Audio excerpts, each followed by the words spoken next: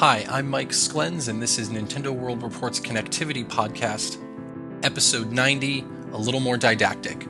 We've got 3 segments for you this week, starting off with an E3 roundup, then a little discussion on Game and Wario, and finally a little bit of talk on the new Streetpass games that are available in Japan and Europe. Enjoy the episode.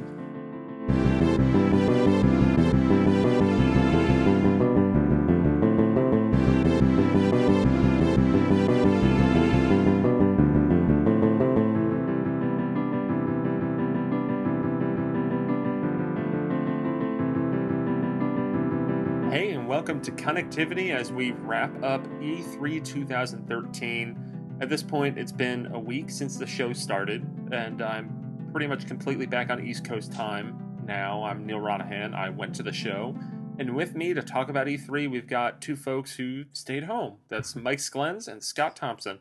Hello. You guys almost did the hello at the same exact time. Yeah.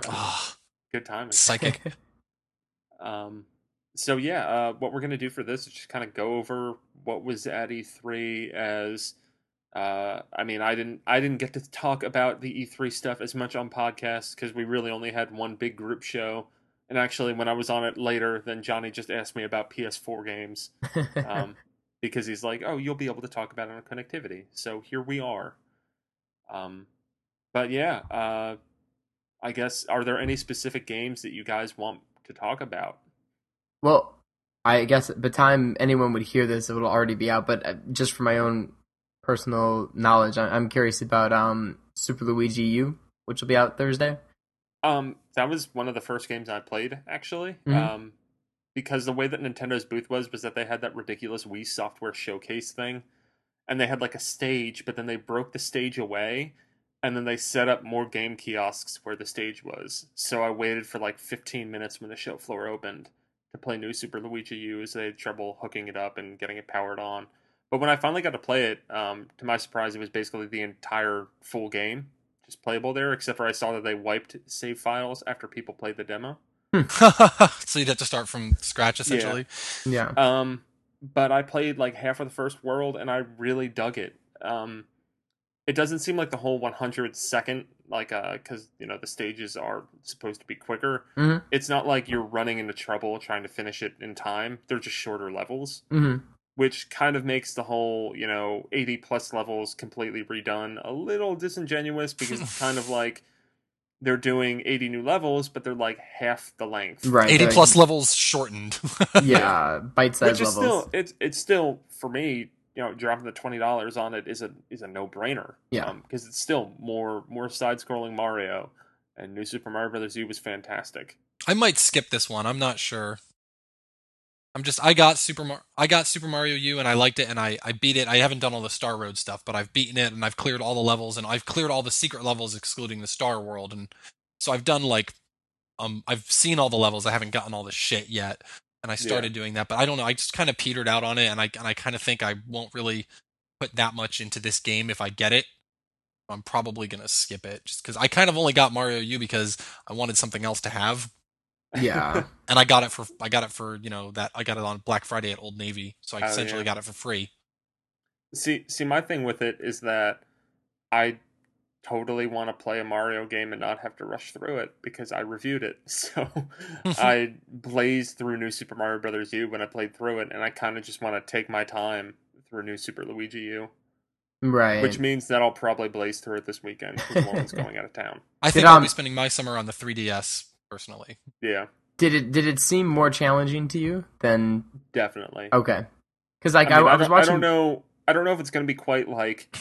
It gets harder and harder as you go, but definitely at the outset, it was harder than the first world when you first played the game. So I was watching some YouTube videos. I think there was kind of a notorious one that was going around yesterday, the day before, with sort of the Midway Castle. Yeah, it looked, had a lot of trouble on that one. Yeah, it looked crazy with lots of just jets of fire everywhere. Is that the YouTube video where the guy, the level starts and he immediately just jumps into the fire jet?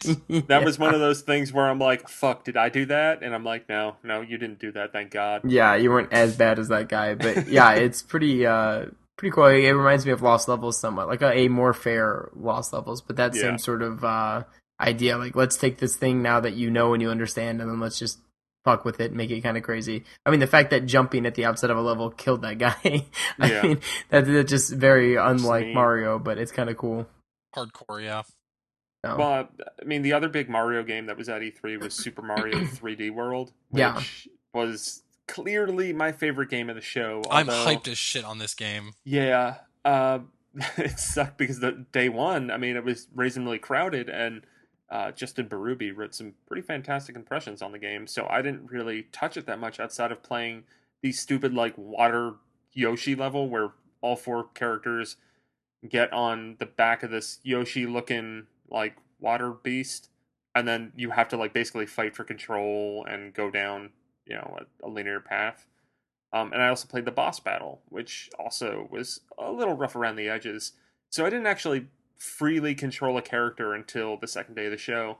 But when I did, like, it was just instant smile on my face, all the little nooks and crannies that you could explore, all the little bonus things that you could find in that game. It's just, oh man, I love 3D Land so much. Yeah, I was thinking about it the other day, and I think 3D Land could be my favorite Mario game. Wow. It's definitely... It's really fucking good. I mean, we were just talking about, you know, New Super Luigi U, New Super Mario Brothers U, but definitely 3D Land beats the shit out of all those New Super Mario Brothers games. And yeah, for sure. With time away from the Galaxy games, I'm a lot less hot on them. I mean, not saying I dislike those games at all, but like, I don't think that Galaxy 1 and 2 were God's gift to gaming like a lot of people seem to view them as. For me, that's 3D Land. Yeah, 3D Land it sort of sits in this sweet spot between like a fully free roaming 3D Mario game like 64 or Sunshine or Galaxy, and then a level based structure like, you know, like New Super Mario Brothers U. It kind of sits like in this sweet spot where it's level based and it's sort of 2D in a way. It's fairly like the levels are fairly linear, but they're in full 3D individually. Yeah. It's like right in the middle there, and I kind of feel like that's, to me, that seems like the sweet spot for Mario. I kind of agree. Yeah, absolutely. So I'm super excited for this game. I was honestly a little disappointed because I thought they were going to go show something a little more groundbreaking for a new 3D Mario game instead of ostensibly a sequel to 3D Land. But I really can't complain that we're getting a sequel to 3D Land because I absolutely loved 3D Land. I mean, that's kind of with every Nintendo game.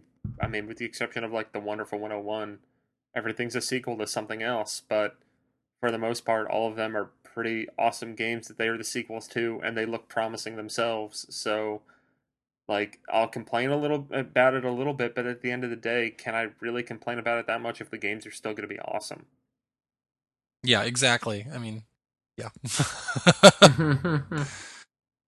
But you're a cat. You're a big cat guy. So did you like just ejaculate everywhere with the announcement of Cat Mario? I wouldn't say ejaculate as much, but I definitely did smile a lot, especially the annoying ass right as they announced the name. Yeah, and they had the logo. Yeah, that logo with the cat. The cat tail. suit is interesting. It seems like they're trying to like really appeal. Cool. It's you the have so many mechanics things you can cool. do with it. It just feels like they were like, we need to make a game that Reddit's gonna like. Yeah. The best is when they had during the Wii U software showcase. I don't know how well this was conveyed to people who weren't there because I think they had like a video wrap up, but they had the developers come out in cat ears and paws. Yeah. So they had that, and then I was with Billy Berghammer and we high fived. They can't get away with doing something not like they always have, they can't get away with avoiding something stupid. It always has to. They even got rid of the press conference, and they still managed to do something that was kind of embarrassing. Yeah. Did they give out cat paws? No, I wish. Fuck, that would have been the best swag. That would have gotten me to ejaculate over the case. They need to do like a Zombie U kind of feature where you can take a picture of yourself and make a cat out of your, like, add cat ears and whiskers to your face. Kind of like a side note, though, I actually got an email from Nintendo, like a Survey Monkey thing for like, how did you like this? Was it better than the Nokia Theater presentation? And I just basically wrote a comment that was just like, maybe the stream should work next time, ass. Yeah, that was the stream was just, it was fucked. But I gave up on it. I don't understand how it could be so fucked. They were using Ustream. Yeah. But how did you guys watch it at E3, Neil? Like, were you guys literally just watching it on a computer? Scott, you should listen to the podcast that got released of us watching it. Oh, okay. Well, there you go. I haven't listened to it yet, but apparently I mean, because most of it is just us being like, "What the fuck is going on? How come we can't see it?" And then Johnny and I are there looking at Twitter, being like, "Oh, they announced a new Donkey Kong. Be great if we could actually fucking see it."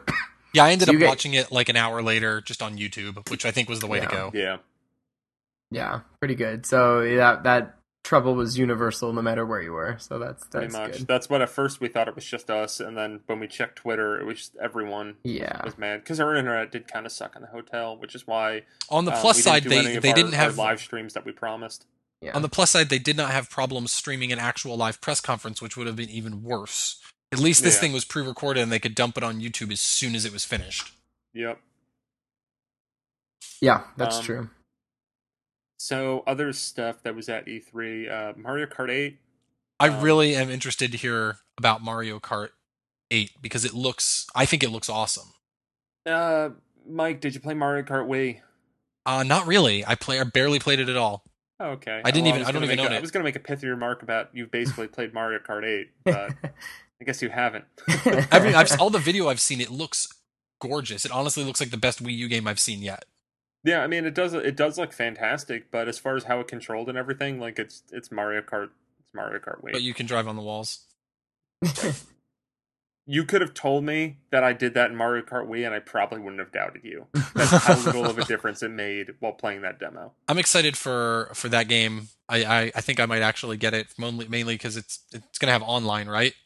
Yeah, and they're gonna have video sharing. Or the video. Yeah, over Miiverse. It's gonna like capture like highlights from the race and like upload them, which seems pretty cool. And then I just think it looks really great, and it runs at 60 frames a second, which I think might be a first for a Mario Kart game. But it's the kind of thing where I'll totally get Mario Kart 8 like the day it comes out because I like Mario Kart games. I especially like console Mario Kart games. The 3DS one kind of proved to me that even though it's a solid game, I'd rather play it on the big screen with some friends on the couch. But if Mario Kart 8 has some awesome online community stuff, then I could probably get in deep to that game. Is it true that there's no blue shell? I've heard that mentioned. Just in the E3 demo. They said, they took it out of the demo, that there is no blue shell in the demo, but it will be there in the final game. Fuck. Yeah. Hate the blue shell. Also, wheelies will be in the game. They were not in the E3 demo either. You can do wheelies. Only on the bikes. On the bikes. Once again, you didn't play Mario Kart Wii, so you wouldn't know. I played a little bit of it, like at a friend's house, but like I said, I never owned it. So I played it. What I played, I really enjoyed. So I just didn't really play much of it.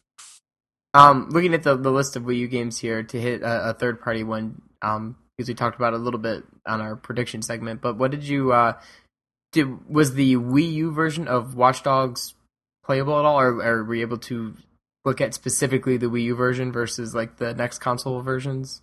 I would say read the preview on the website. I did not see Watch Dogs at all throughout the entire show outside of what was in press conferences. I believe that the Wii U version was not playable. I think for every Ubisoft game outside of Rayman Legends, nothing was playable. Okay. I'm just curious. We're getting to that point in E3 where it's just like, you can come look at the games, but don't touch them. Yeah. I mean, that's pretty much what it was for all the Ubisoft stuff, but none of them were running on a Wii U. So, well, let's talk about it because before E3, like the weekend before, you texted me and said that Zombie U2 was very much a possibility of happening. Yeah, you got me all psyched up. I was psyched up too, man. And then I was at that Ubisoft press conference. Imagine how red in the face I was. And I'm sitting next to Jared. I'm like, it's not going to get announced, is it? It's like they have time for one more, but they're going to try to Watch Dogs it. And they did.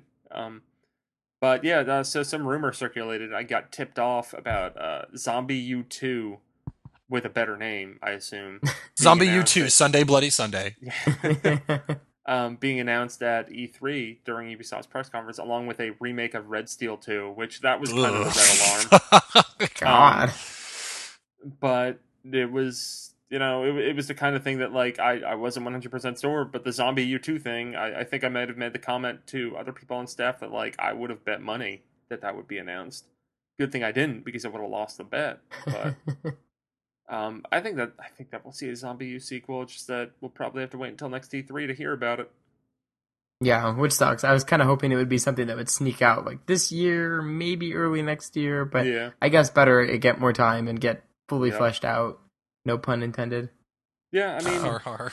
all the Ubisoft stuff, like it's there, it's coming to Wii U, but it's kind of because I actually did see Assassin's Creed running on a PS4, and it looks kind of like how Assassin's Creed was on the Wii U last year, where you can tell that it's like, all right, we're making this game for like 360 and PS3, and these new consoles are coming out, let's throw it on. Up the textures, up the polygons, but it's the same game, kind of.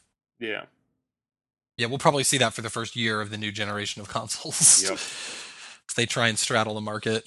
I mean, that's what I loved seeing on NeoGAF. I guess like there's like potential launch day lists. Oh, these launch day lists look good, and I just counted the games for Xbox One and PS4, and I'm like, that's on PS3, that's on PS3, that's on Xbox 360. Like these are all like it's like half of the games that are coming out on day one for Xbox One and PS4 are also going to be available on Xbox 360 and PS3, and most of them even Wii U, like at least a month ahead.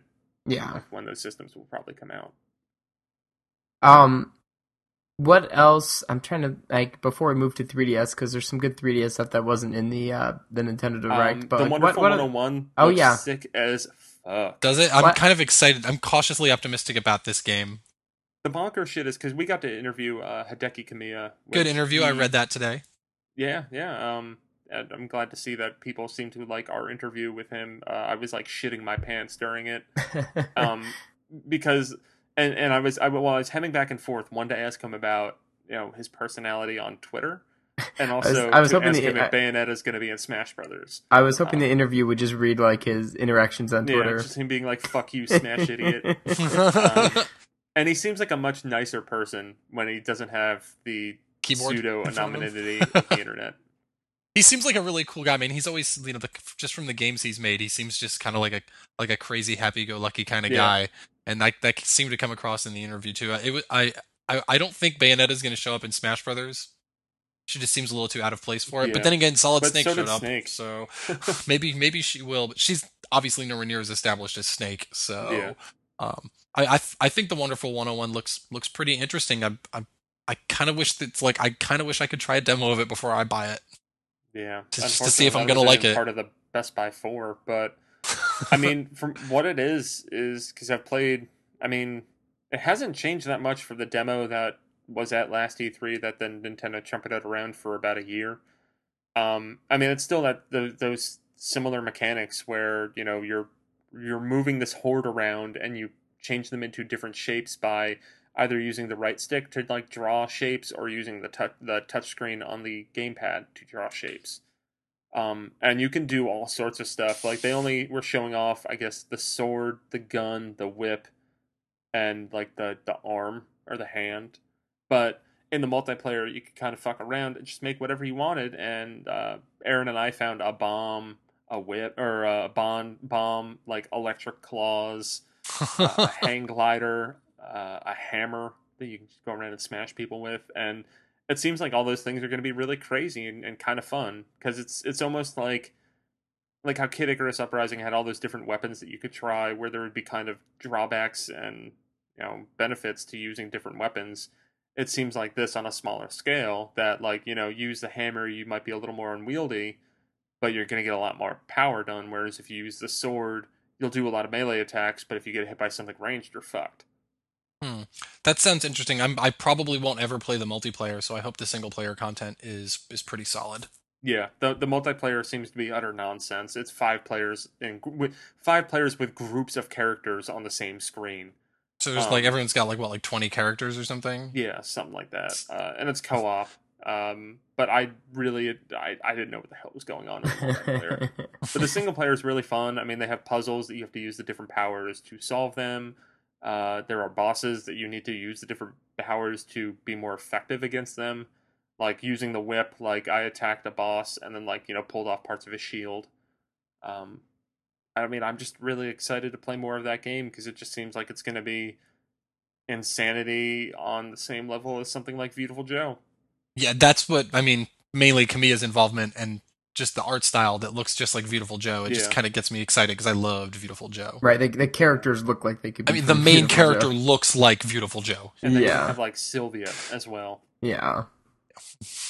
Let me see. Well, I want to hear about Donkey Kong Tropical Freeze. Ah, yes. Did you play Donkey Kong I Country haven't Returns? played it yet. Jesus Christ, dude! Have you played anything? I never played it on Wii, and it's my next to-buy game for 3DS. I just haven't gotten it yet. Oh yeah, I forgot that you played Rock Band for like 4 years straight. Yeah, that was pretty much like the only game I played for like the last 2 years of the Wii's life cycle, and I played it on my Xbox. That's so great for Mike because now this is all like so new and exciting. He's like Mario Kart, hey, new Donkey Kong Country. Like this is all like original great stuff. I was a lapsed Nintendo gamer for like the entire second half of the Wii's lifespan, with the exception of Metroid Other M. Yeah. But Tropical Freeze looks great. It so far from what we were shown.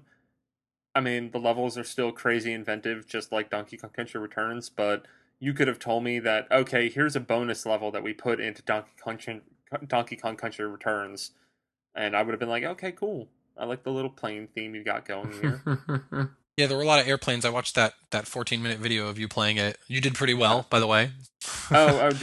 Did Jared cut around the segment where I just die on the same thing like 5 times in a row? He must have, because I didn't see that. Good. Because like I was doing it was near the end of I think it was near the end of the second day, and Jared was like, all right, let's get some video for this. I'm like, all right. And I just got to this one point where I just kept on dying, and it was like one of those things where just I like the barrel going from like left to right, and I had to wait a little bit, and I would just get into the barrel and hit A and die. Damn it. Stop doing like 5 times in a row. Well, that was nice. That the signs of a good video editor to save you some face there. Yep. So you didn't ejaculate everywhere during Cat Mario. What about Wind Waker HD? Did that do the trick for you? If they had a more impressive demo, because they just showed off, you could walk around Outset Island, and you could fight the Helmarock King. Oh, okay. So there wasn't that much to do, and I stopped by one of those Best Buy events last Saturday because a reader from the site, the Dark Rye, sure, he went to the Best Buy near me and tweeted at me, and I was like, all right, I'll go. And I talked to him for a while, and apparently just everyone gets really pissed off whenever anyone played the Wind Waker demo because it's the longest one and nothing really happens. Right, I heard that anyone who would go play that one just like completely killed all movement of the line. Yeah. And also because it's the only one that's entirely single player. Yeah. But they could load up like 4 people on Mario 3D World. Yeah. And then 2 people each for Mario Kart and Donkey Kong. But I mean, Wind Waker HD looks beautiful. I know that some people I think we talked about it on one of the RFN podcasts last week. Some people didn't think it looked that good, and they think that, Wind Waker on GameCube with the right cables looked just as good as the HD version. For me, crazy. I just think it looks beautiful, and will it look that much more beautiful than Wind Waker on GameCube? Maybe. I mean, it's hard to say because the art style of the original game, like, the art style was picked for that specific reason, so it would look good even at low fidelity. Yep. And so it already looks good at low fidelity. You're not, it's not like you can't really up, the polygon counts because everything looks flat anyway. You can up the textures, but so many of them are flat colors to begin with. Right. So it looks so like smooth and clean now. I mean, I really enjoy the look of it. Yeah, it just looks like a perfected version, and I'm really bummed out that they don't seem to be adding those extra dungeons. You think if they were they would have announced it at E3. They probably would have. We will have tingle bottles though, which are just a very funny word to say. It is. That's not a bad inclusion though, because I think it's clever. I rarely go through like Miiverse and just read the inane shit that people post anymore. Yeah, but you can just find them. I read my activity feed, but that's it. Yeah, exactly. Yeah, same here. But yeah, if something like pops up for you and like draws your attention to it, that's kind of fun. I like that integration. Yeah, it's a cool idea. And then sailing will be faster, but I think I might be the only person on the planet that never had a problem with the speed of Wind Waker's sailing. I found it relaxing. I had a problem with it when I played it for the first time when I was like 15, and then I grew up and got more patient, and now I love it. And I became a grown ass man. When Wind Waker come out? 2000? Did it come out in 2003? Yeah. Yeah. So I would have been in college. I mean, I would have just I hardly remember enjoying it entirely. I don't ever remember having problems with the sailing because you get the warp song fairly like in the first third of the game. Yeah. And I would just use the warp song if I didn't want to sail. And I also found, like, as I replayed it, basically after 2003, that I was just, like, bombing around in the sailboat, being like, oh, look, there's an island over here to go explore. And, okay, the rewards wouldn't be that great, but it was still, like, you were charting uncharted territory for the most Right. part. Yeah, I really enjoyed all of stuff to that. I don't know. see. I can't wait to play it again. I hope it's kind of budget priced at like Yeah, $50, which I kind of think it will be. that's the one thing where I think it'll be an insult if this game's released at $60, and I think that's where there will be a problem. I kind of If it hope comes out, I hope they sell it for 40, but I think they'll sell it for 50. if they sell it for $40, then I don't think I have any complaints with, like, as far as with the additions that they made and the tweaks that they made. If they just released it at $40, I wouldn't have any complaints. Well, But if they make it 50 or 60, then like you're out of your fucking mind territory. 50 is kind of the However, ceiling for it, I think. I would still buy it, and unfortunately, a whole lot of people would still buy it because it's Zelda. And yeah, and I mean it's my favorite Zelda game, so Yeah, and if you're also following their reputation for remakes, Ocarina of Time 3D was a full 3DS retail release. yeah, but 3DS games are. I mean, first of all, I think that probably it feels like they put a lot more work into Ocarina 3D. That game because was kind of rebuilt from the ground up.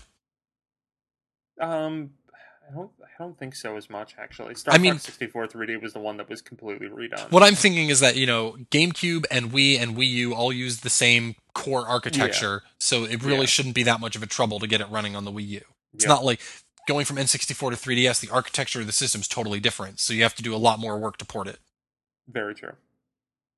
But I mean, it's kind of one of those things where it's like I'm gonna buy it regardless. But if they released it for 40, it'd be a lot better. Yeah, do you hear that, Nintendo? I wonder if anyone listens to us. And then Listen spoiler for the next segment, but if Game and Wario could retail for about $15, I think that would be perfect as well.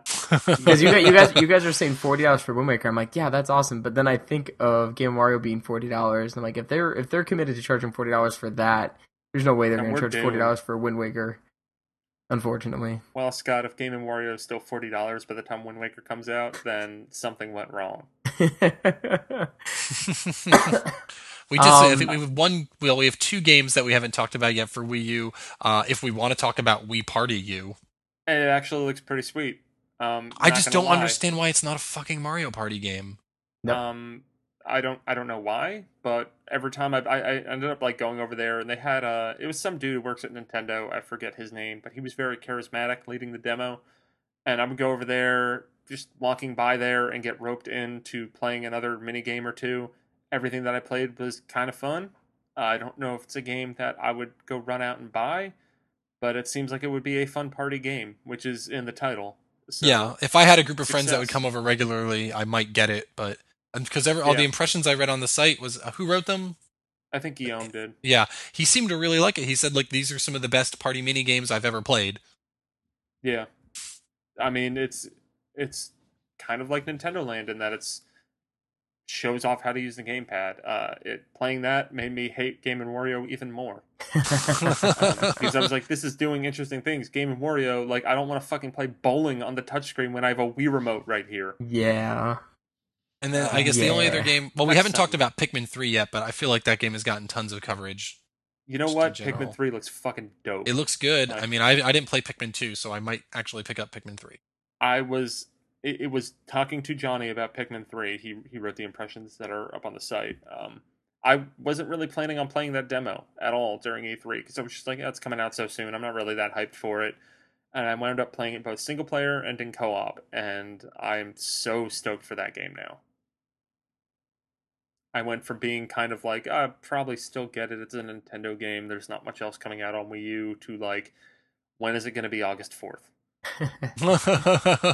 The only other Wii U game we haven't talked about yet is Bayonetta 2, which almost doesn't feel like, it just feels so weird that Nintendo's publishing this game still. Yeah, it's a Bayonetta game. I really dug the first one, and this was another case, as is kind of the trend with a lot of these Nintendo games, where you could have told me that this was a later level from Bayonetta, and I would have been like, oh, okay, cool.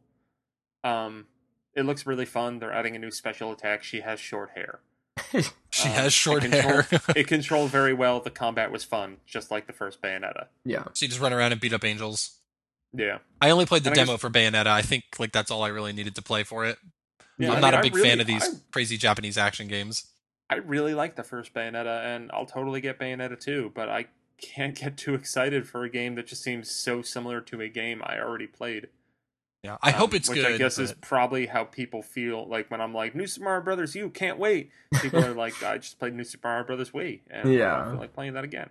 Yeah, I just really hope that Bayonetta 2 and Wonderful 101 do really well, because I feel like, I don't know, maybe this is just me hoping and dreaming, but I feel like this is some sort of trial run for Platinum Games to see if Oh, they're man. worthy of Nintendo acquiring them outright.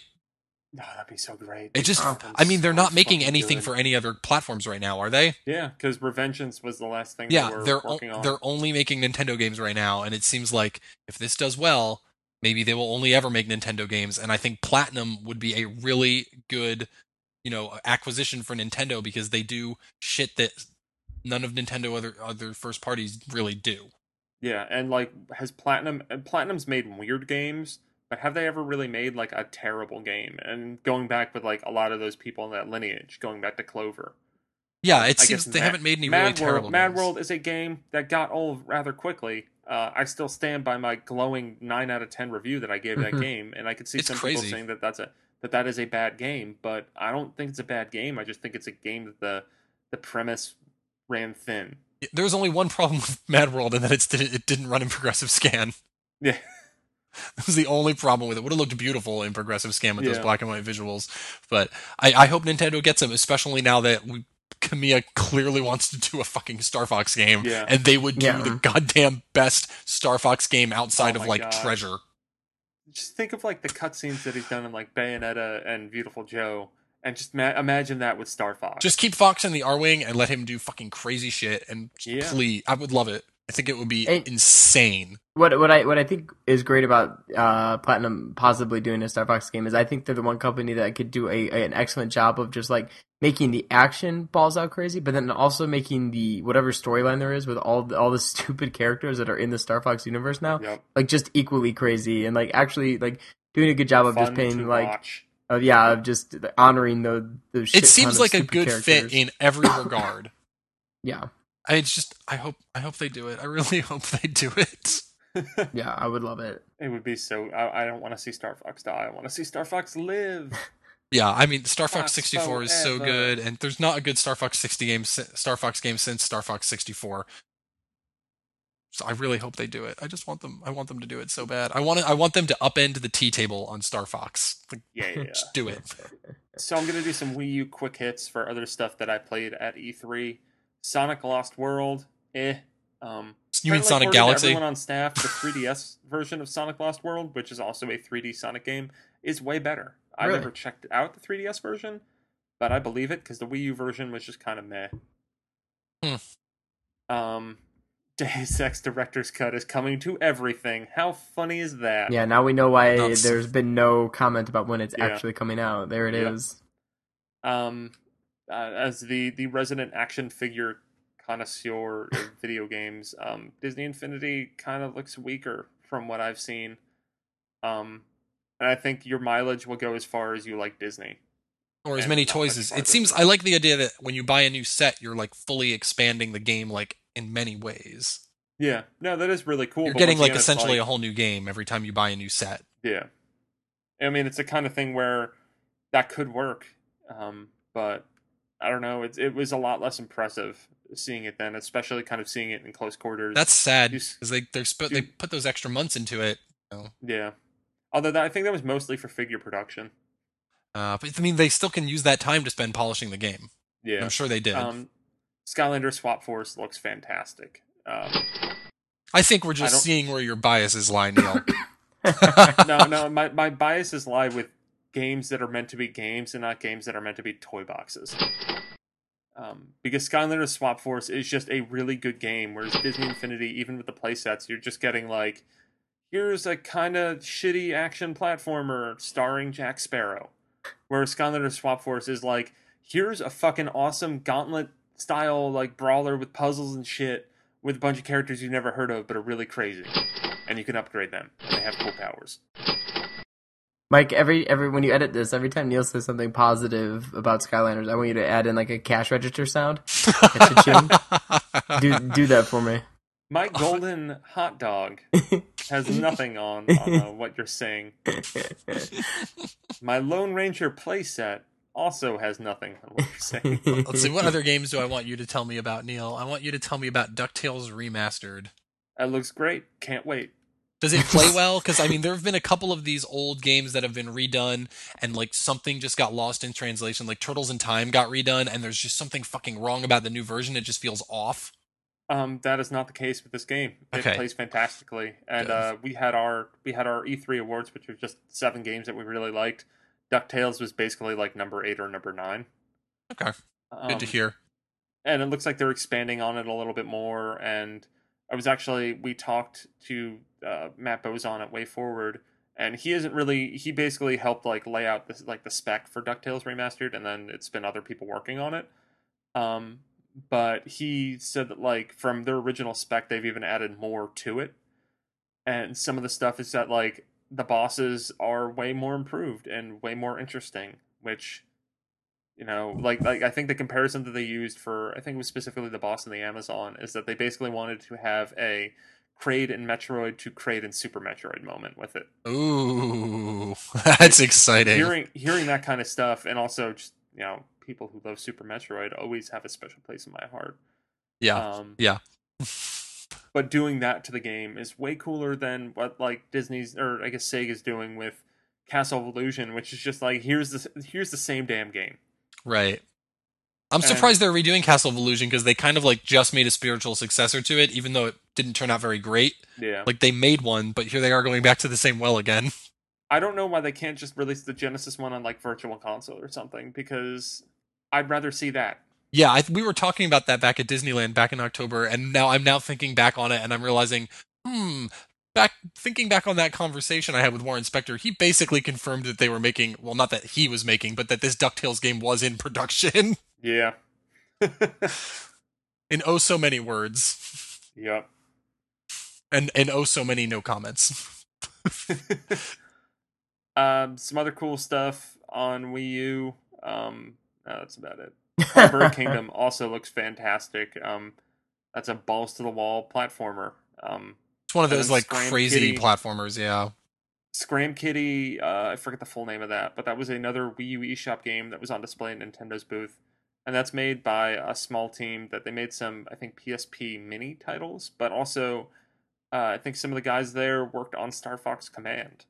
But the game that they're making is kind of weird game where you were controlling this like thing on wheels as you go and bounce between walls and try to like get keys to save your cat. It's really weird, but it was very fun, and it just controlled very uniquely. And I kind of dug that game. So now to 3DS, or as I'll refer to, the Link Between Worlds show, because that game looks fucking awesome. I'm excited. Can we start with Yoshi's New Island then? Can we get it out of the way? Yeah, Yoshi's New Island looks really bad. Now, just looks bad? Like, did you get a chance to actually play it? Yeah, okay. It was like I think it was like 2 or 3 levels linked together, and then a final boss. It's not like the art style is bad, but there's really weird stuff that just rubbed me the wrong way. One, that the big new addition of the giant egg, like the giant egg is basically just a mini game where you throw the egg somewhere, and depending on how many coins you get like extra lives. Yeah. It seems to be one thing that's interesting about this Yoshi's New Island game is that Nintendo has said that we didn't want to show Yarn Yoshi because we don't think it was in a good enough state to show, but they showed this, which from everything I've read is awful. So what state is Yarn Yoshi in right now if they couldn't show it, but they showed this Yoshi game? It's literally just Yoshi's New Island is going to get any better. Yarn Yoshi probably would be getting better. Yeah, okay. Yeah, I guess, still you're right. In the oven.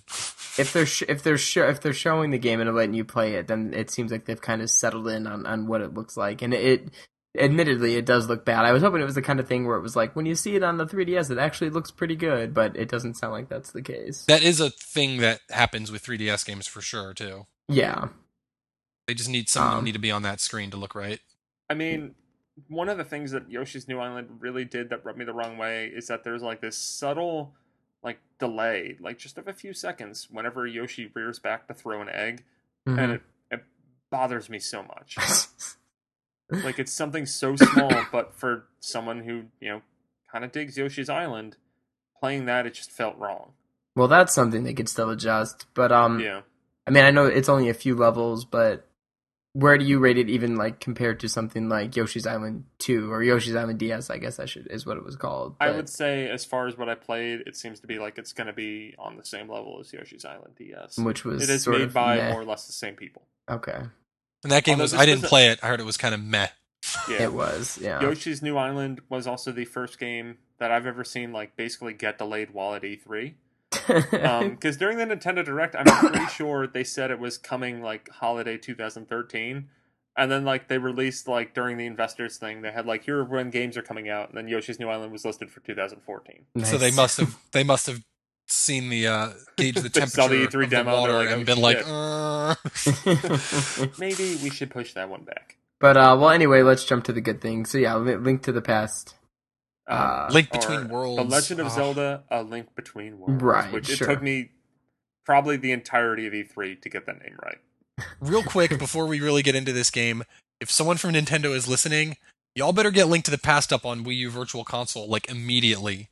Because Yeah, people are going That's to want true. to play it before they play Link Between Worlds. I have never really played Link to the Past beyond, like, the first one or two dungeons. what the fuck I Nintendo don't- games Whoa. have you played? Yeah, seriously. Here's the thing. When I was a kid, I was kind of dumb, and I didn't really realize that Zelda games are not RPGs, but they were being marketed as RPGs, and I did not like RPGs as a kid, so I just fucking wrote them off. And then I That's later... amazing. It's dumb, I know. Because then so Ocarina is really the first one I ever really played, and I played that in middle school. 96, yeah, middle school. So that one I love, and I love all the 3D Zelda games as a result, and I've only more recently got into the 2D Zelda games, and some of them, they're kind of hit and miss for me. Like, some of them I think are fantastic. Like, I really liked Minish Cap, and I really liked Link's Awakening, but for some reason, I can never fully get into Link to the Past, and I want to give it one more shot, because I'm really interested in Link Between Worlds. This is so But I good. want to play it on the So- gamepad. So holiday season 2013 to holiday season of 2014 is going to be like all brand new fucking ideas to Mike's Cleanse. It's gonna Yeah, be like basically. earth shattering I'm new shit. kind of excited. I'm mostly excited because, I mean, there's an extremely good chance that we're going to get some kind of sweet Link Between Worlds bonus, like special edition 3DS XL, Oh yeah, that's that is probably going true. to finally force me to upgrade to a 3DS XL. But as far as what made Link Between Worlds so good is that, I mean, it's just fucking awesome 2D Zelda. We haven't gotten a new one of those in a long time. The art style looks fantastic in 3D. Seeing it in motion is, I mean, you can see that in that 3D trailer that they put up when they first announced it, and that's a pretty good representation of what it looks like, and it looks fucking awesome. The puzzles were great. The transitions from like 2D to 3D when you like go against the walls looks really neat too. Yeah. I mean, I'm just excited by the possibilities of, going over the overworld, which I know people seem to be pissed off about that. You can, the overworld looks to be the same as like the It's past, a bait I and don't know. switch. I mean, it's literally a game about two worlds. Do you think both of them are going to be identical? Yeah. Something's going to happen. Right. Yep. I mean, even Link to the Past basically had two overworlds. I mean, Yeah. if you think about it. So I mean, my thing is that, like, yes, it looks familiar to Link to the Past's overworld. To me, what that tells me, if, the guys making this game are competent developers, which I think, regardless of what you think about Skyward Sword or Spirit Tracks or anything, these dudes are fucking competent developers. You'll probably see a lot of familiar things about the Link to the Past overworld in Link Between Worlds, and then they will twist it on its ear, and you'll be able to like do shit like go up against the wall and move around, and then come out, and you'll have a different way to traverse around the area. There will be new secrets. There will be, maybe in a place where there was like a piece of heart before, it'll be different and lead you to somewhere else. Like, Yeah, I think they'll probably do some slight twists on all of it. I mean, if they do that, and to me, I don't really think it's that bad that it's familiar. It's just like, I mean, you look at Super Metroid. Like, the opening area to that is scarily familiar to the original Metroid, but then you see it in this new art style, this improved style. And, okay, does Link to the Past really need that much improvement? The art in that's pretty great, but regardless, Link Between Worlds is a different art style. And you'll get to see this game world that is fantastic and awesome to explore, probably more so than just about any Zelda world ever. And then you'll get to explore it through a new lens with new powers. I'm so excited for that game. I'm very excited. I That finally that got into 2D Zelda games like in the past couple years, so I'm really excited. like I'm really excited for 3D World, but there's something about Link Between Worlds that like okay, it might be like a 2D Zelda game or like Link to the Past, but what are they going to do that's going to make that's I mean, it's a sequel to Link to the Past. There's a certain reverence to that as opposed to 3D World being, like a sequel to 3D Land which came out 2 years ago. Yeah, I can only hope that one day Metroid gets the treatment that Zelda seems to be getting on the 3DS, where they're really like they're taking from the past and they're building and expanding on it with a lot of reverence for it. Can we please do that with a Metroid game too? Super Metroid, a Samus Between Metroid, Worlds. please, Metroid, can just Metroid Dread 2D Metroid game on 3DS. Just that's all I want. Please do it. Yeah. Get the Armature guys to work on it because Batman Arkham Origins Blackgate looks pretty solid so That is far. a game I really am. I'm not interested in Arkham Origins at all. It feels kind of like a rehash, and I think Asylum was better than City, so I'm much more interested in Blackgate than I am the I console mean, game. I didn't see anything with Arkham Origins because Warner Brothers booth was basically just a fortress that you couldn't really do anything in. Um, and I think Arkham Origins was only playable on PS3 if you had an appointment, which I was not on the Warner Brothers appointment. TYP got to play it though. He wrote a preview. Check it out on the site. Um, and the 3DS version of Blackgate was also only available if you had an appointment. And Johnny got to play that. Read the impressions up on the site.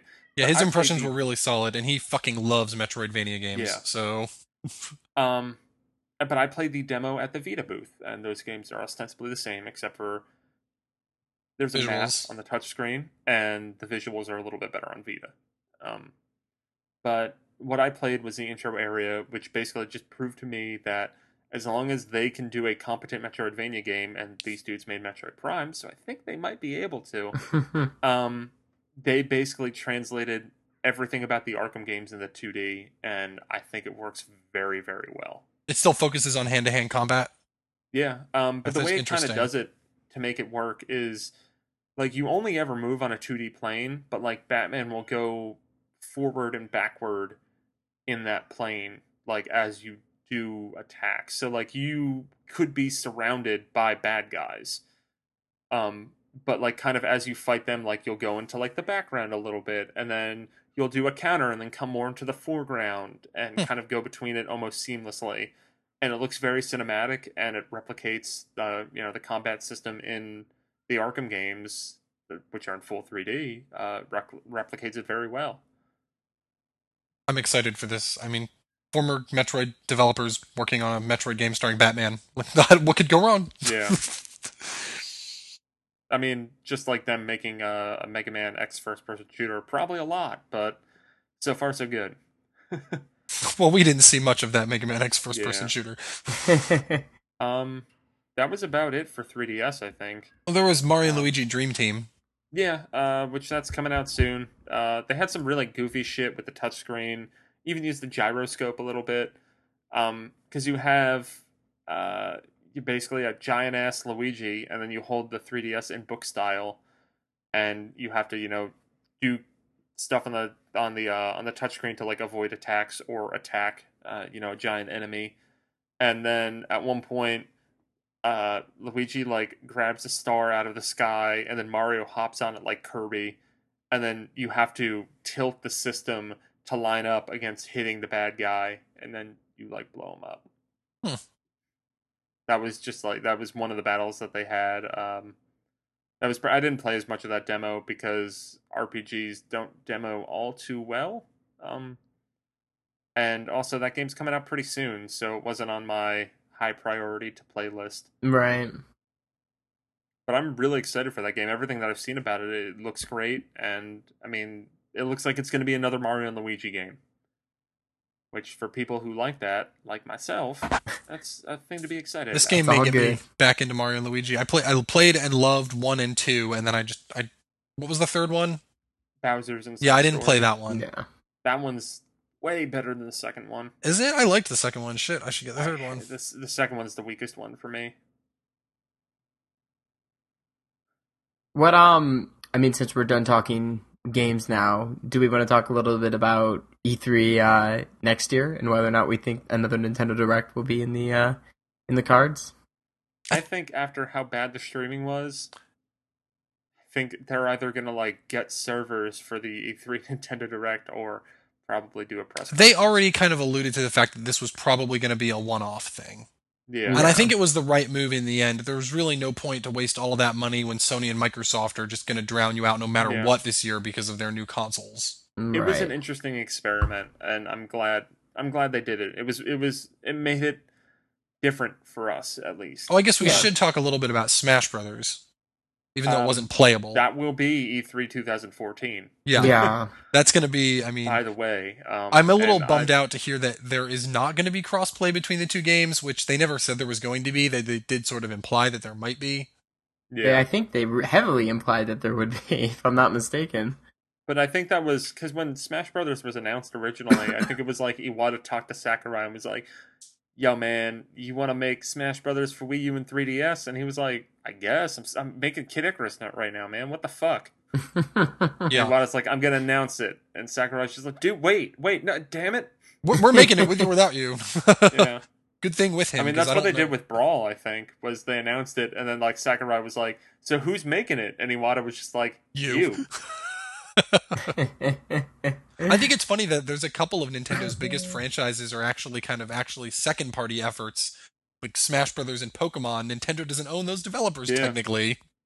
Yep, weird, but yeah, I mean, Smash Brothers. The Wii Fit trainer thing is just the weirdest inclusion to me. Good. Like, it's funny as shit. At first I was like, this is like, why did they? And then I thought, oh yeah, Sakurai. That's the reason specifically. The thing with Smash Brothers is that before E3, like, I was like, okay, we're going to see stuff on Smash Brothers. It's not like I'm not excited. Like, it's a new Smash Brothers game. It'll be great. And then after they showed off the Villager and Mega Man and Wii Fit Trainer. Mega Man, I'm so excited. And like, they showed off, just some snippets of gameplay. I just became like, fucking open up the dojo. Let me go there every goddamn day. Well, there's no dojo this time around, which is kind of a bummer. But at least we get daily or almost daily Miiverse posts from Sakurai. Yeah, I think those will probably get more frequent as we go on. Yeah, probably. And it does kind of. They were supposed to be daily, but I don't think there was one yesterday. But it's like also the dude was in LA. Yeah, he's mostly just been posting screenshots so far, but I'm sure he'll be doing more with it as time goes on. I'm pretty excited about it.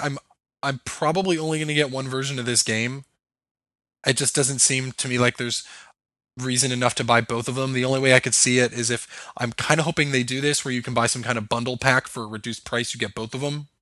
Yeah, like something like spend, $80, get both or something. Yeah, because one of them will be 60 and one of them will be 40. Yeah. So it's $100 right there for one game if you want to play it on both systems. So if they could do it for 80 or 90, that would be nice. Or, maybe if you bought them both on the eShop, you get some kind of kickback or something. Yeah. That would be cool. I mean, I'm just really excited for the lead up. I hope the online works this time because honestly, I don't really have the opportunity to play these kind of games with a lot of friends in person anymore. I barely played Brawl past like the first month because we just couldn't get people together often enough to play it. And the online sucked shit. And I was really hoping that the online would pull through in that game, and it just didn't. So they better get it right this time. I just wanted to do a little bit of PR work here. We just got an email, Nintendo World Report, about a website called, it's probably supposed to be Gamnesia, but it's spelled like Gamnesia, awarded Game and Wario as Nintendo's best game at E3. So are they high? They said that did they only play one game? They said it might be interesting if we wrote about this. We won't write about it, but I will talk about it right now and just say fuck you.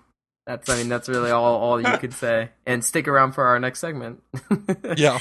We will talk about that. I'm looking over it. And it does have some good points. What? That it was there and it has bright colors? Well, no. That the fourth game that he played was called Designer and featured Dr. Crygor. I mean, that's correct. That's true. That is a game in the game.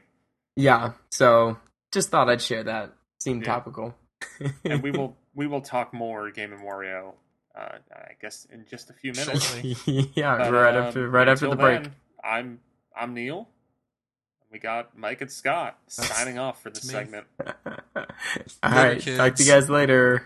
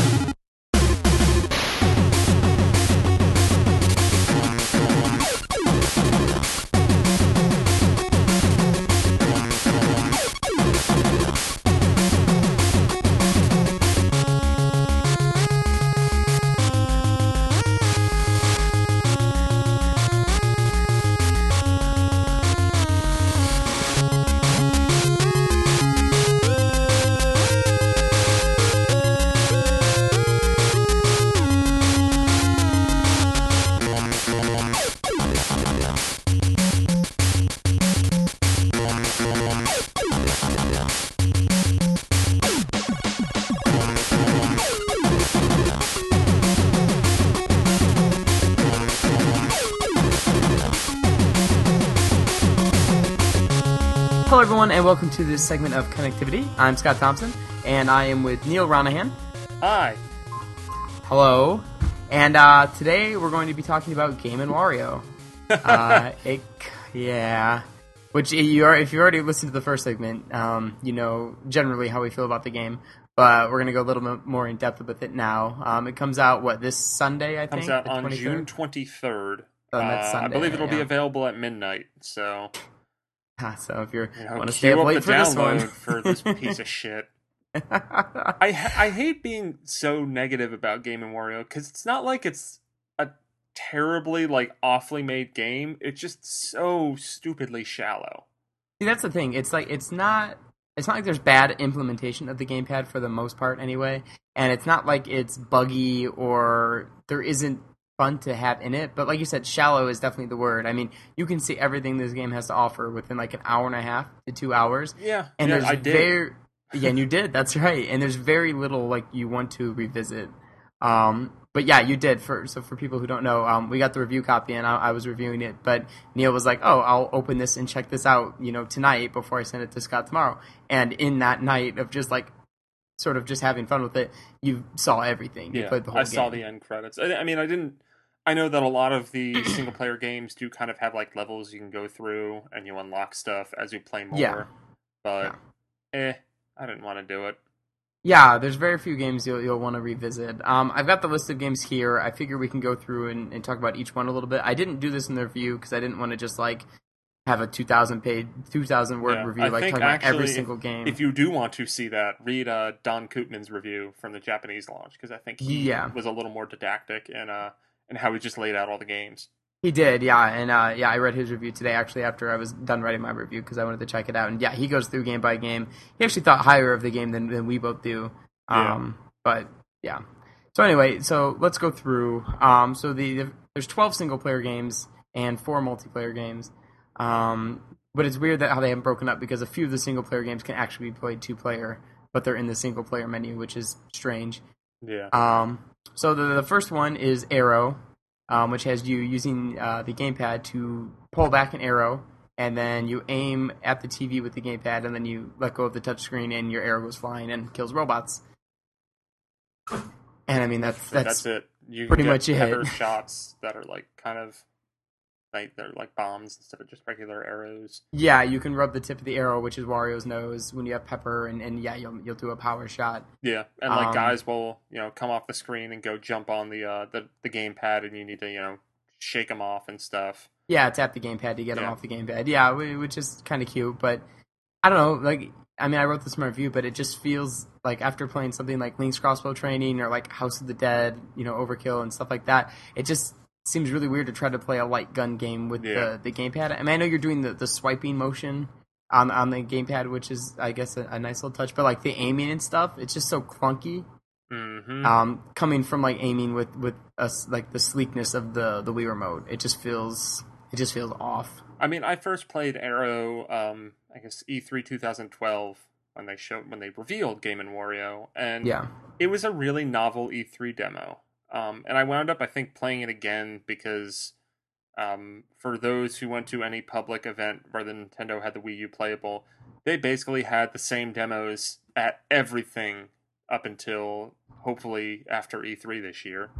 And I probably played it again, and I honestly could have just stopped playing after that.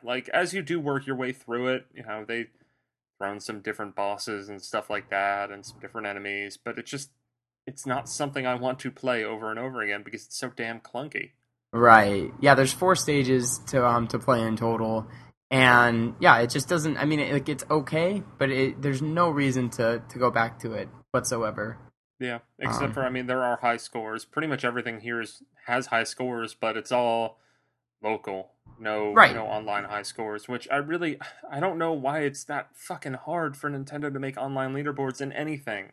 Right. If this game had online leaderboards, honestly, the score would go up probably by a point, the score I gave it, because it'd be so much more of an incentive to actually play these games multiple times and get good at them. But right, as it stands, local leaderboards, there's just no reason to try. Yeah, that would require having another person in the house that wants to play these single player games, which that person does not exist.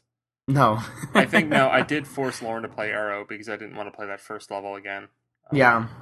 She didn't really care for it. No. Yeah. It's not really all that great.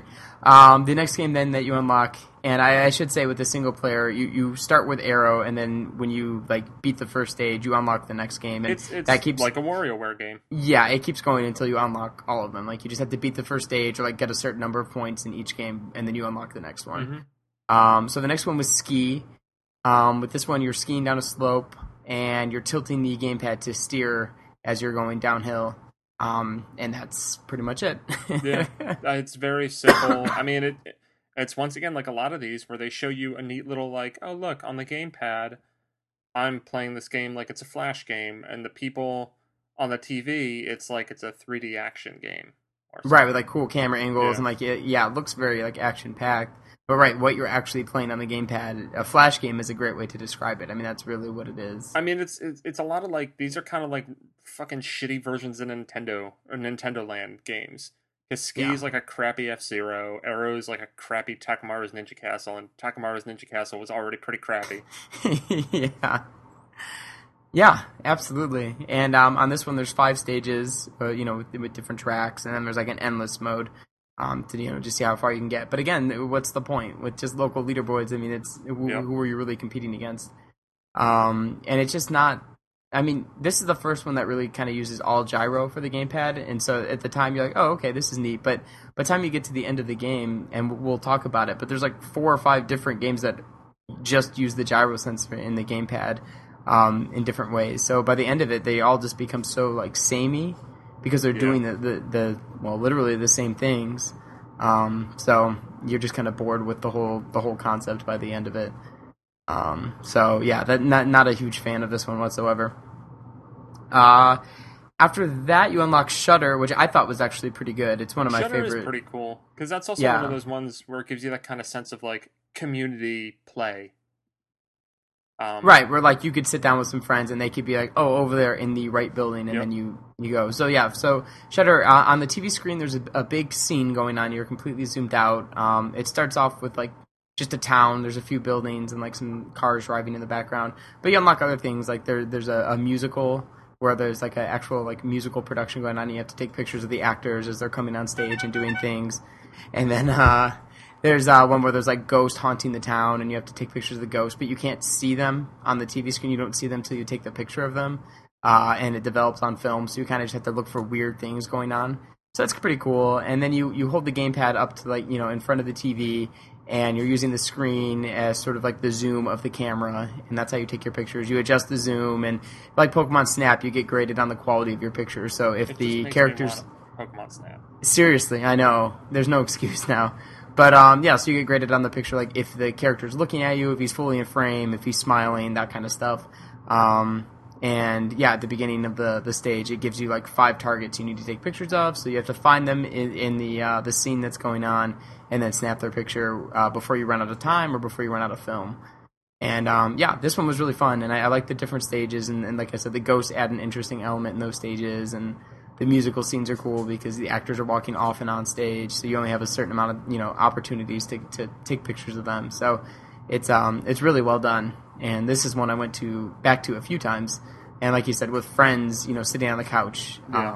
It's a good when I played communal this, game. Lauren was with me, and it was the kind of thing where it's like, oh look, there's that guy there, take a picture of him, or like, oh, he popped out of that, you missed him. And I mean, it was probably my favorite. Maybe not my favorite one out of the whole single player batch, but it was definitely up there. Yeah, it's probably my second favorite. Well, we'll get to my favorite in a minute here, but it's very good, and good implementation of the gamepad. Like it feels like something you couldn't have done, without the gamepad. So that's pretty sweet. Make Pokemon Snap. Seriously, there's no excuse. This needs to happen. You could literally same N64 graphics. I don't give a fuck. That game is gold. Yeah, that's money waiting to be made. They're idiots if they're not thinking about this, especially with this Shutter minigame now. Yeah. So then after that, you unlock Patchwork, which is sort of a weird puzzle game with the two Kat and Anna, the Katana sisters. And basically, they slice a bunch of fabric into different shapes, and then there's this big grid, and you have to match the fabric onto the grid to make pictures. It's kind of like a strange little... It kind of reminds me of Picross in a little way. A little bit. But it's actually not bad for what it is, and there's a lot of puzzles to do. For me, I mean, how you make the Picross comparison, it's kind of like Picross if Picross kind of sucked. Yeah, it's not great. Yeah, It really it's isn't. competent. There's a lot of stuff to do, but it's like, I mean, there was totally a game I reviewed kind of recently that was like, it was a puzzle game that was modeled after a puzzle game that I really liked, but it was just like a shitty puzzle game. I think Block Factory on eShop was something that I reviewed. It tried to be a puzzle game, like all those other puzzle games you like, and it just sucked. Yeah, and that's how this is. Like you said, competent is probably the best way to describe it. It's not exactly fun in any way, and it's kind of confusing too. Yeah. Because the grid, like the lines on the grid, all like overlap each other, so you have to find the exact right spot where these patches of fabric go, and it's not always like clear. So sometimes you're just kind of guessing, like just putting it randomly on the canvas, and it eventually just sort of clicks. But it's okay, and it's nice that there's so many puzzles. So if for some reason this one clicks for you, there's a lot to do, which is cool, I guess. Yeah.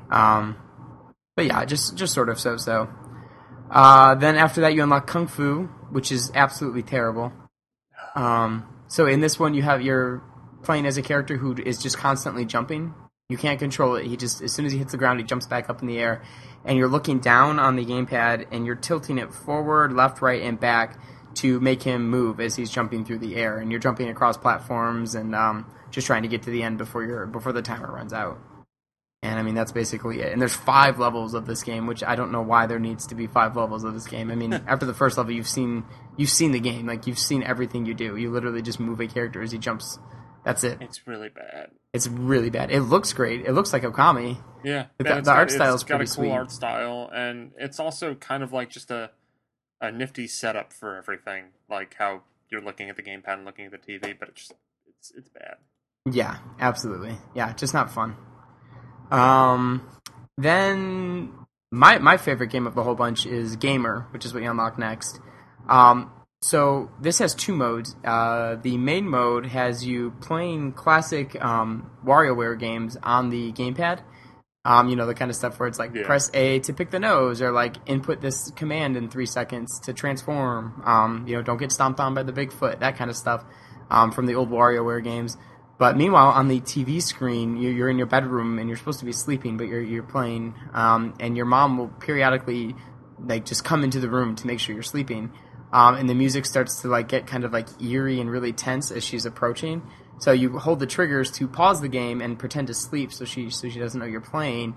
But while you're pretending to sleep, your stamina's draining. Like you're actually getting tired, unless she's in the room. If you're pretending to sleep while she's in the room, it doesn't drain. So the idea is you don't want to press the triggers to like the split second before she's about to come in, so you can play as long as possible, and get the highest score. Yeah. And I thought this one was really neat, and I like that there's like 2 ways to lose. I mean, you can literally lose just playing the WarioWare games, if you just don't play the games right, or you can lose by your mom catching you. I thought that was really, really neat. It's a game within a game. Yep. So I like this one a lot. And then after you do well enough the first time, you unlock the second mode, which is literally just playing WarioWare on the gamepad. There's no mom or anything. You literally just play WarioWare, which is so great. Which is better than the actual thing. Like, I mean, I think it's neat, but it would make me just so distracted from actually playing the WarioWare game because I'd be worried about the mom finding me. Yeah. I have to say, I thought that was cool. It was like you were like having to focus on 2 things. It reminded me of like stuff like from Zombie U, where it's like on the gamepad you're doing something, but you need to be aware of what's going on the TV screen. I just thought it was kind of cool, but I do appreciate that you can literally just play WarioWare without that element too if you want to. But it was fun. That was a fun one to kind of pass around and play with a few people and see who could get the furthest. Or work together, have a friend say, "Oh, she's coming." That worked out pretty well.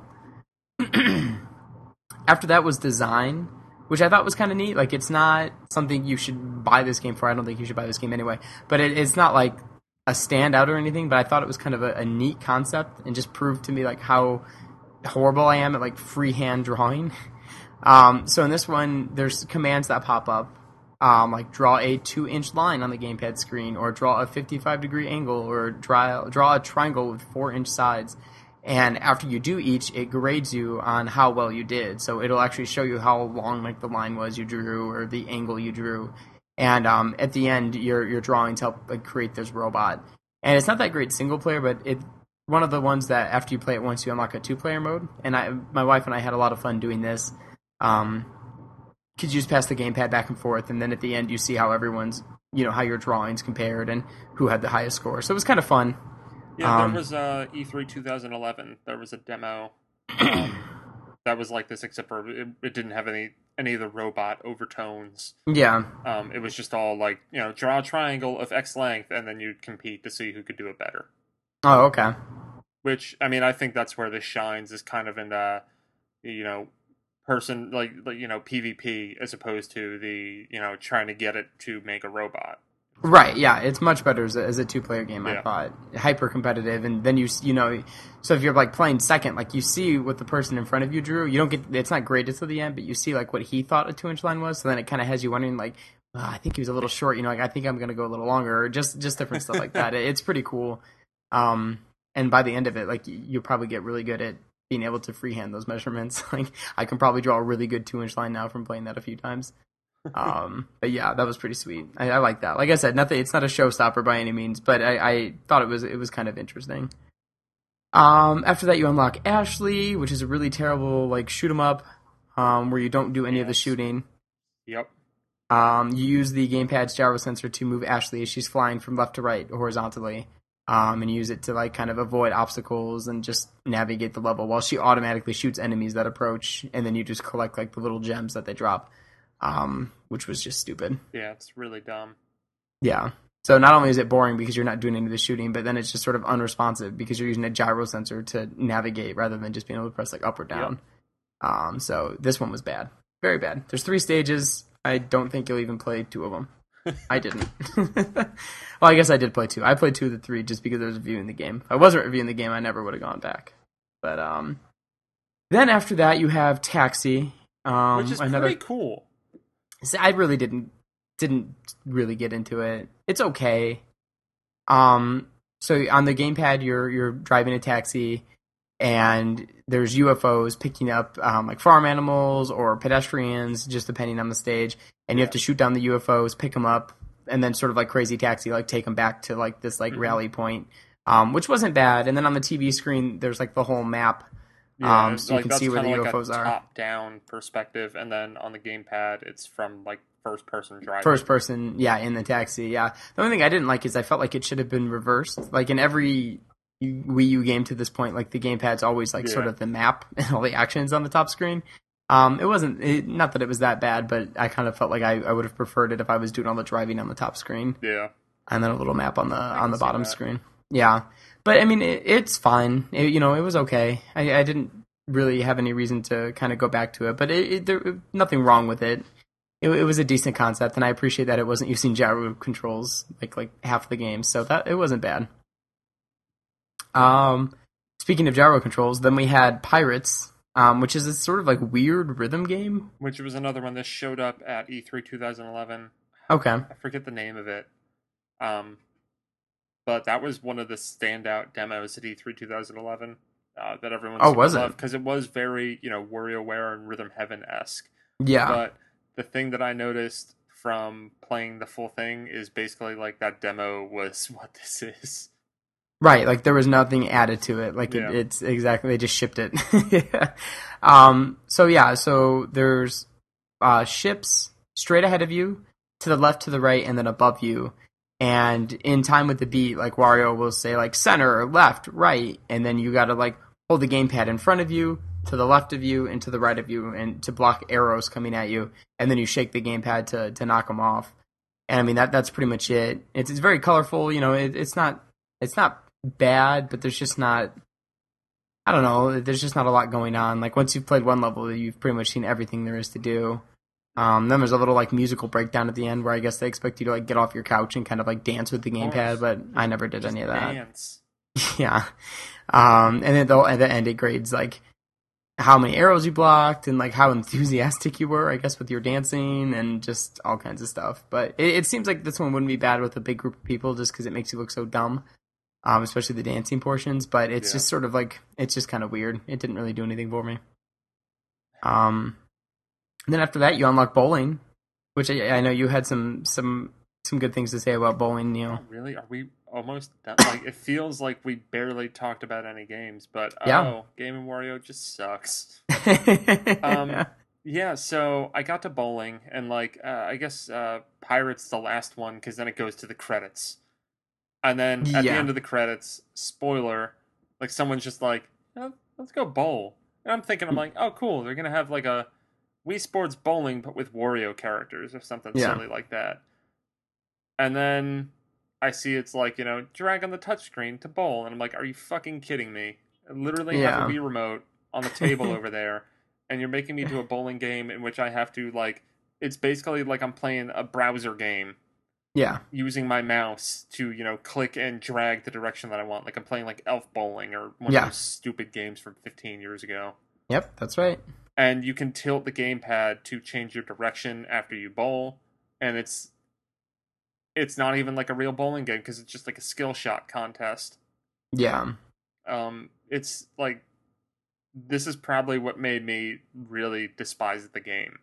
I was mildly okay with it being like, oh, there's not much to it, but I'm having some fun. And I got to this point, I'm like, this is your reward? Yeah. And I wrote about this in my review. It was similar to the Arrow thing, but it's just like, we already got the pinnacle of video game bowling with Wii Sports, as crazy as that sounds. But I mean, you're not going to do video game bowling better than that, unless like you make Mario bowling or something and it's just totally fleshed out with some crazy like RPG mode. Yeah. But on top of but apart from that, like just mechanically speaking, like it's not going to get better than Wii Sports. And so now, you have this kind of crummy bowling game where you're just using the gamepad I think to the air flick the ball hockey down the in Wii lane. Play was more fleshed out than this stupid bowling game. Yeah, it's really disappointing. And yeah, that it's like the big unlockable. I mean, in the embargo sheet we got for this game, it said you could talk about every single game except bowling up until June 13th. After June 13th, you could talk about it, but bowling specifically was embargoed. Yeah. I don't know why. It doesn't make any sense. Yeah, especially because, I mean, like, I guess the super secret is, you remember that bird game from the first WarioWare? Well, it's back. Yep, with a vengeance. Yeah, which I really only played that in Birds and Beans on the DSiWare. Yeah. That's because I didn't actually own I never owned a copy of the first WarioWare game on Game Boy Advance until I became an ambassador. I played it, but I just never owned a copy of it. Oh, okay. Yeah, it's awesome. My first experience to WarioWare was there was the demo that was on like that one GameCube disc that you could get. Mm-hmm. Yeah. And then I had friends in school that had it, and I would just play it on theirs, and I didn't see any reason for why I'd have to get it. Up until I got WarioWare Touched was the first one that I owned. Touched was really good, yeah. Yeah, and then I played Twisted and realized that I was wrong because Twisted is incredible. Yeah, Twisted is very great, and few people played it. I don't know. It's kind of a niche product, I guess. But yeah, I think it actually came out after Touched. I think you're right. Yeah, that probably didn't help. But the one thing that they apparently do with Bird, and I didn't actually suffer through bowling enough to unlock this, is that like you're just kind of playing it normally on the gamepad, and then on the TV, it's in a cool art style. I think it's vice versa. I think on the TV, it's like a modern kind of like clean looking, and then on the gamepad, it's like Game and Watch style, like LCD graphics. I think it's one or the other, but yeah. There's two ways to look at it. But yeah, I mean, it's just Bird. I mean, yeah, you're shooting your tongue out diagonally to catch, seeds as they're falling, and if you miss them, it destroys part of your, platform, and platform's completely destroyed. That's it. It's not bad, it's very arcadey, but it's just not much of like a end game reward, really. I don't know. And that's the entire single player experience. That's it. Yep. I would say the multiplayer is at least more interesting. I mean, especially like some of the 5-player ones. Yeah. So the multiplayer. There's 4 multiplayer games. Yeah. There's Fruit, Disco, Sketch, and Island. Fruit, I think, has kind of been the most like talked about already. Yeah, they had a big. They showed it off at I think a Nintendo Direct. Where it's like Spy Party, where you have one person using the gamepad, moving a character around amongst a group of people and trying to steal fruit, while everyone else, without a game controller in hand, just tries to watch the TV and figure out who the human is that's taking the fruit. And that's what's kind of cool, because like the Wii did a good job of like breaking down barriers for people to play games. And then this kind of takes it one step further because, like you said, you're not even holding a controller. Yeah. Like, you're literally just watching the TV. So, like, anyone can play this game, which is kind of cool. I mean, and it gets a lot better with more people, obviously. Yeah, and I mean, it is the kind of thing where it does say, only 2 to 5 players, but really, you could have as many people as you want. Yeah, totally.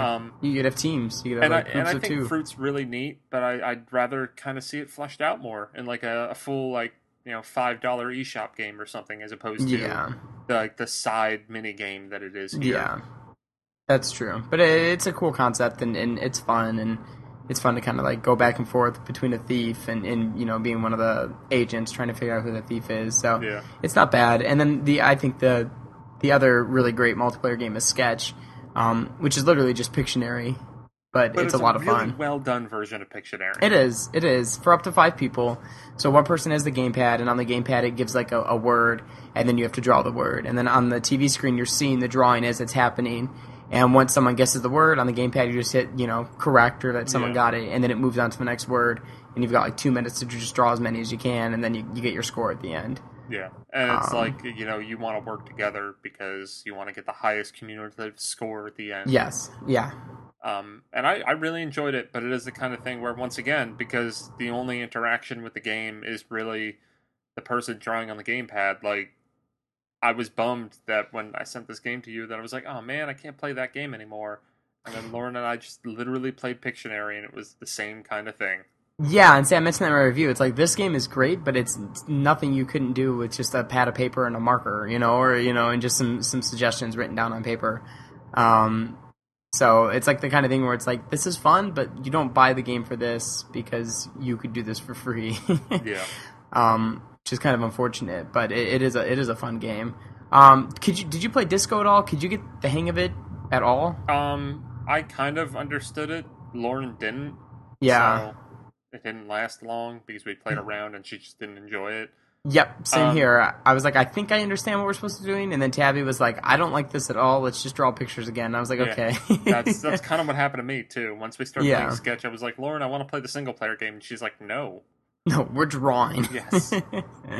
Because Disco, you're playing on the gamepad, and basically you have like one person on one side and one person on the other, and you have a couple buttons that then you can press in an order, and it sends like Guitar Hero notes at the other people, and then the other person needs to kind of react to that by pressing the same buttons that you did in reaction. Like in rhythm, to like block the attacks. Yeah. It's a cool idea, and I like the idea of holding the gamepad like that, like competitively, with 2 people looking down at the screen and like holding an end of it. That's what I mean. We talked about We Party You in the last segment. We Party You seems to basically do everything about Game and Wario, but right. Oh, okay. Like, they have a cool little foosball thing where you're playing foosball on the gamepad. It's kind of awesome. That is cool. Yeah, it's a neat idea, like a cool way to sort of implement it. But yeah, the Disco thing, I didn't get the hang of it. I mean, I guess if 2 people really got it, it could get pretty competitive, but it just seemed kind of dumb to me. It didn't really work for us. And then there's Island, which is kind of like almost like a shuffleboard type game, I guess. Like you have like vague resemblances to Monkey Target, but Monkey I thought Target that is too. Actually good. Yeah, I got a Monkey Target vibe too. So you're basically looking down at like a big island with like a dartboard on it, basically with scores for different parts depending if you land there, and you throw a bunch of critters on it and just try to get the highest score, and then you can like mess with your friends by purposely throwing your critters at their critters to like knock them into lower scoring portions of the island, or just completely knock them off the island. And you go a couple rounds till you're completely out, and then whoever has the highest score wins. Yeah. And that's basically it. Yeah, I don't know. I didn't find it very interesting. Yeah, that was probably my least favorite Well, I don't know. I think I hated Disco more. Yeah, but we played that one last, and it was just like, let's just go back to Sketch. Yeah. So, and that's it. Those are your 16 games. There's things, you get coins every time you play a game, and you can go to a little vending machine to unlock these little kind of bonuses. And actually, it's more than just sort of like little things that sit like on a virtual shelf. Like, you kind of do play with them. Like, you get like a bubble wand, and then you blow them into the gamepad's microphone to make bubbles. And like different little things, but they're not games. They're not anything to like really compel you to play a bunch to unlock everything. But they're it's not completely lazy. They're kind of funny. And then there is Miiverse Sketch, which I couldn't try because obviously the Miiverse channel is not up yet. But basically, it's Sketch, but on Miiverse. So you get suggestions of what to draw, and then you draw it, and then people on Miiverse guess what you drew, which is kind of cool. It's a neat idea. But it's not like built into the game really, and it's not. You don't really. I don't think you get much for doing it. But like I said, I couldn't really try it out. So that's it. My review will be up by the time you hear this. So you can read my review, but I gave the game a 5.5. There's just a few really good games that I have fun with, but there's just so much that's not interesting and that I never want to play again, and it outweighs what I would want to play again. And it's just weird because it doesn't fill either void of like what you'd be looking for right now. It's not a compelling single player game that's going to hold you over till like Pikmin comes out, and it's not the kind of game you're going to pick up for like your next big party to play with a bunch of people, because there's just like there's not a lot of great multiplayer stuff and there's not a lot of great single player stuff. That was my overall sort of impression. Yeah. So yeah, I mean, even for $40, even at a discounted price, it just doesn't seem worth it. Like if I bought this game day it came out $40, I think I would have been really disappointed with my purchase. Especially because I would have bought it digitally and I couldn't have sold it. So, yeah, I don't know. I mean, you have anything else to add in about it? You know, I mean, I know you only had the one night with it, but... I mean, not really. I mean, it's just that it was very disappointing, and the fact that, like, this is the new game to come out between April and fucking July right. on Nintendo, like, it's really disappointing. This game is worse than we play, as far as I'm concerned. Yeah, and it's just disappointing for the legacy of WarioWare, because like I feel like touched and smooth moves really did well to sort of illustrate how new hardware could be used to play games, and were genuinely funny and fun to play. And I know this isn't technically a WarioWare game, but I mean, really, it's all part of the same series, if you ask me, and it's just really disappointing that it's as sort of bland and uninteresting as it is. Yeah, just very disappointing. So, sorry if you were looking forward to this one and really pumped to have us bridge the lull here this summer, but probably just download some Virtual Console games, I guess, till Pikmin comes out. So, well, that's it. Well, thanks, Neal, for being here and talking shit about Game and Wario with me. Yeah, and I'm sorry if you buy this weekend. We warned you. Yeah, maybe rent it, you know? Yeah. If you can still do that, I don't know. Did Microsoft ban that all? Or wait, no, they went back on their word. So. Yeah, they went back on that, so now it's fine. Video stores are safe. We're all good here. Yeah. All right. Well, we will talk to you guys later. Yep. Bye. Bye.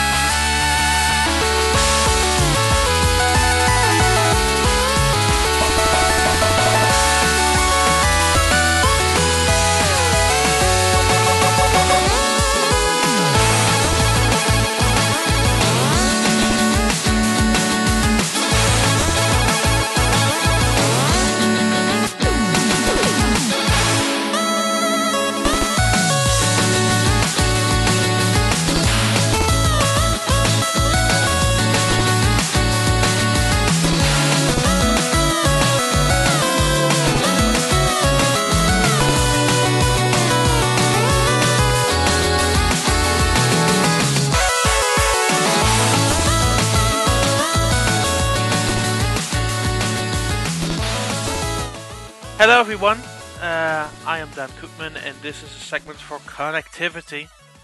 It's about the Nintendo 3DS, who far. No, really, we're talking about the new Streetpass games which were released in Japan and Europe this week, and therefore I bought an American on stage. Yeah, nowhere in North America to be seen. Yeah, because I couldn't find anybody else to talk about it really, so you're going to do with the best guy who is around, and that's actually Justin Baker. Yep. So I will talk about what I know and what I've seen, although I've yet to have the pleasure of playing them. Well, you're possibly the best guy who asks questions because you've barely seen any of the stuff. So yeah, and I'm definitely super excited. So for you, it will actually be all fresh. So I'm kind of actually excited to do this. So the Streetpass games. Let's talk about this very quick first. We're actually kind of surprising that those were released, because they were released without any fanfare. Mm-hmm. Like, I believe that Nintendo Japan put up a page, and it was released. It was available. There was a system update. We all downloaded it. Mm-hmm. So, in comparison to the American update, where there were just like smaller changes, in the European and Japanese update, they added a whole bunch of stuff to the Streetpass Me Plaza,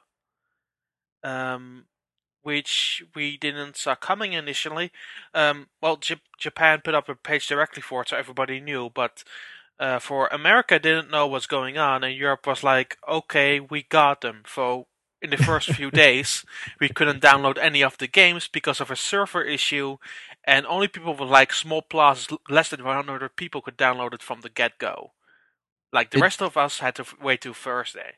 It definitely seemed oddly rushed out for something that no one knew was coming. Yeah, it's like, I don't know about you, but I talked about it on Twitter. I was like, wouldn't it have been this like a nice E3 surprise, like during the during the Nintendo Direct? I mean, between Pokemon and the new Mario, like also 3DS, we have a new system update coming. Mm-hmm. It's like I don't know why they didn't. I mean, and plus the other stuff aside from the Me Plaza. I mean, the save data backup. That's pretty big news. I mean, that's important for some people. You know. Also, like a smaller touch, you can actually set now the resolution, the brightness also in the system settings. Mm-hmm. Mm-hmm. So I was like, those are smaller but interesting things. I wonder why Nintendo did not talk about them in the slightest. I mean, we got a press release on the day that actually those games were fixed in Europe, but not directly when they were fixed, but a couple of hours after. Mm-hmm. So it was like, that is something, I guess, but it's barely enough. I mean, we didn't even get Iwata's floating head, so I don't know what to think of that either. I don't know, man. But yeah, the Streetpass update. So before I go in like the game stuff, there are also some smaller HUD changes. For example, when you now make a message for Streetpass, there is now also an option to add an emoticon, like a smiley face, or like a drooly face, or like an angry face, or a sad face, just like on Miiverse. I haven't seen those in the North American one. I wonder if they're there yet, and if they are, if they're the same emoticons. Well, they are part of that initial update. So America doesn't have the initial update at all. So they don't see the new front end. Exactly. I checked on my North American 3DS. It's not there. We don't. Man, we got nothing. We didn't get emoticons. We didn't get games. We didn't get hats. You don't even get the snazzy new looks for all the Streetpass games, like the new section and the new plaza. Which is basically, it used to be that all of the Streetpass games were gathered on a list. So Streetpass Quest 2, Streetpass Quest 1, and then Puzzle Swap, I believe. Right. Was it Puzzle Swap? I don't know. It was. Well, in America, it's Find Me 1 and 2, and then Puzzle Swap. But yeah. Yeah. I think Puzzle Swap is the same name everywhere. So.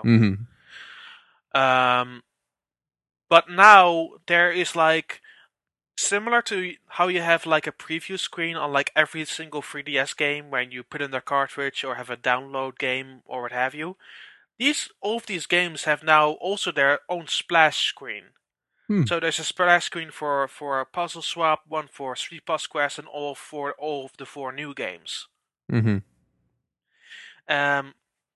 So before you start the game, you can actually see like some of the Miis will jump up and say, "Oh, I've got this."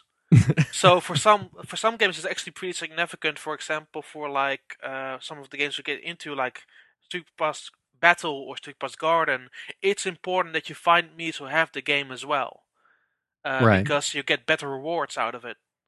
So that's actually kind of a neat touch. So those were the small touches.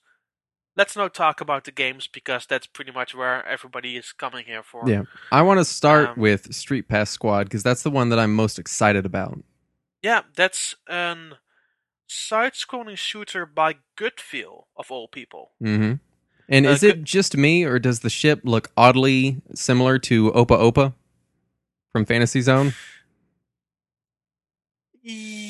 yes, and it's more of a pod exactly. It's more of a pod feel. It's a around little it. different, but I was watching it Yeah. on YouTube and I had the video real little because I hadn't blown it up yet, and I was Yeah. like, no, and I blew it up and it wasn't, but that was my first inclination. So of course, Goodfeel were responsible for Kirby's Epic Yarn, Wario Land Shake It, also the Zyra game. I can't remember what it's called. Doesn't really matter. But they have now made something for the 3DS, and it's a Streetpass game. Who knew? I say who knew a lot in this episode. Wow. So you control a ship, and what you do with your Street Passes is every single color is a weapon. Like if you get a red one, it's of course fire. Mm-hmm. But if you get, for example, a blue one, it's not water because perhaps that doesn't make sense. It are just rockets. And then Well, that's like better than a purple- water gun. So Yeah. Purple, I believe, is like a laser. Black is like razor sharp edges that go around the area and blow stuff up. Every single one of these colors has an initial weapon. The trick about this is that you can only have like 3 in the front and 1 at the back who can shoot weapons. But what do you do with the rest of those Miis? Every time you put a Mii after the initial one, the weapon will level up. okay. And you can do that up to 2 times, so it will go up from level 2 to level 3. It will make the weapons more effective, but it's also easier for enemies to, for example, touch your ship and blow off one of these Miis away. Now, is it kind of like Street Pass Quest in that the more times you've tagged that Mii in Street Pass, does it get more powerful just from gaining levels, or is it just whenever you add more guys? No, it's just whenever I add you guys, and that's a running theme for the games here. It doesn't really matter how many times you street past someone. It's more about who you street pass. Right, getting the right colors. Yeah. Now, well, the weapons are mostly good. It doesn't really matter which weapon you get, except for one, which isn't really powerful. I think they're the bombs. You can shoot bombs, but even at level 1, they go insanely slow, and they are not very helpful. For the rest of the weapons, they are pretty cool. But so you go through those stages, and your initial goal is to get a high score, which you can also exchange for Street Pass at the same time. You have to collect like 5 special gems to help yourself to the top of the high score, which is an extra goal you can get. So at the end of every stage, you are always rewarded with an exchange booth ticket. These tickets, which can also be earned on other games, grant you access to 4 new hats every single day of your choosing. Wow. Yeah, well, you pay for one, and you can already see like the name and like a shadowy figure of what the hat will look like. But it's up to you which hats you want and which ones you don't. I like Squad a lot, especially in the aspect of like the bosses, because there's this story going on where you're the lead commander of this Mii Force space team. And you always have to find new recruits to help you along the way. And it's pretty much a story against space pirates. Right. And you go through, like, the first world is a beach, then you have a tropical world, like a jungle world, and the third one is a theme park. I'm not at final world yet, but it has some nice music to it. It plays well enough as a side-scrolling shooter. It's also just a fun game. It's also one that you can easily return to older levels and still have a blast because of those high scores. So even when you're done, there are still a lot of goals to go for, and that's the interesting thing because every single one of those new Street Pass games also have its own set of accomplishments. Kind of like achievements? Well, just like on the Street Pass Mii Plaza, they added in the previous update those accomplishments for goals you can get. But every one of those games has like 22 accomplishments on their own. Oh wow. Now, does it have any of the things where you have to have certain colors, like specific weapons to damage certain enemies, or they're more effective, or Yeah, there were one instance where you have to like attack ghosts, and you can easily avoid them. They're no problem. But it would have been more helpful to have the purple weapon, which is a special sort of whip, which you can move them directly out of the way. But it's not a big issue. You can still avoid them and complete the level as usual, but it will raise your high score a little better if you have the right weapons upon you. right. So kind of the same, but not nearly as restrictive as something like Streetpass Quest, where there were points where if you didn't have the right color, you couldn't progress. Yeah, it's way less restrictive in that matter. That's good. Yeah. So we move on to the next one, or do you have any other questions about this one? No, I think that's all I got on that one. Okay. So which one do you want to hear next about? Let's see. We'll save that one. Let's do Street Pass Garden, because that's the one that seemed the least interesting to me. And it's surprising how many people will say that on their initial try. And I totally get where they're coming from, because Street Pass Garden is a slow burn at the beginning. It takes a while to get going. You have to like plant a seed in a pot, and then a bunch of Miis come about, and then give the plant some water of the flower. After they have done that a certain amount of times, though, pollination happens, and you can acquire like new seeds. And depending on the Miis that grow, like for example, a certain flower, it's easier for you to get new breeds of flowers or different colors or anything in between. Because the seeds have always like a balance. Sometimes you can get like a good opportunity out of it to get like a complete new breed, but sometimes like the chance that you'll get a new breed out of a certain seed is insanely low. The good thing about it is the seeds that you don't need, then you can sell and you get money for them, and you can buy like various items to build up a garden on your own and all of this sort of stuff. It seems like insanely dorky, but I enjoy this pretty much so. So it's just kind of a slow burn as compared to something like Street Pass Squad. It's more easygoing. There are accomplishments, though. Don't get me wrong. There is still a goal in the game. Your goal is to get like of the various flowers there are, 20 of them, to become this master gardener. And it is surprisingly hard to get like the correct amount of seeds upon you, because even though you always think to have a good chance upon a new breed, the stats of every seed will tell you if there's a good chance it will just get a recolor, reskin of the same flower you have. So there's always this excitement to find out if you are on the correct track or not. Right. Yeah. And in the game, you can also like view upon other people's gardens who already progressed that far into the game. And the fun part about it is you can also take screenshots of it, which are insanely huge. Like the normal 3DS screenshots are like 400 by 240, but these are like 800 by 480, like the largest 3DS screenshots that will render from the 3DS. Well, so you can show off your flowers in high resolution. Yeah, and also like your own garden as well. Because you can also set like various things in the garden and make it more of your own. And the selection of things that you actually can buy for it changes day to day. So there's some randomness to it, and I like it. I like it a lot, but it's something that you have to get into. It's not exactly the same game thing as the other three. It's not as action packed, but at the same time, there's a lot of interesting stuff to it, and I'll actually like it a lot.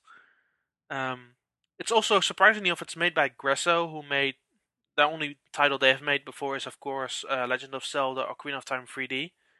So it's actually nice to see something original from them. Right, definitely. I actually appreciate it a lot. So It was fun at the very least. Yeah. Well, let's see. Let's do Streetpass Mansion next because I'm playing a lot of Luigi's Mansion right now, so this is interesting to me.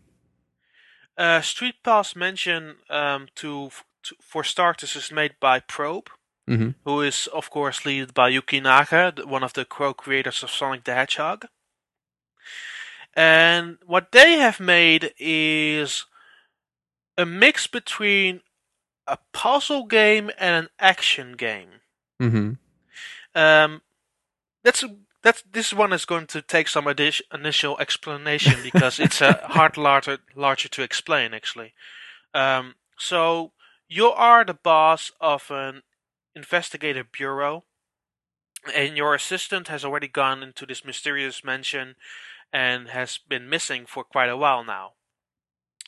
You decide to enter this mansion, unaware that there are ghosts in there.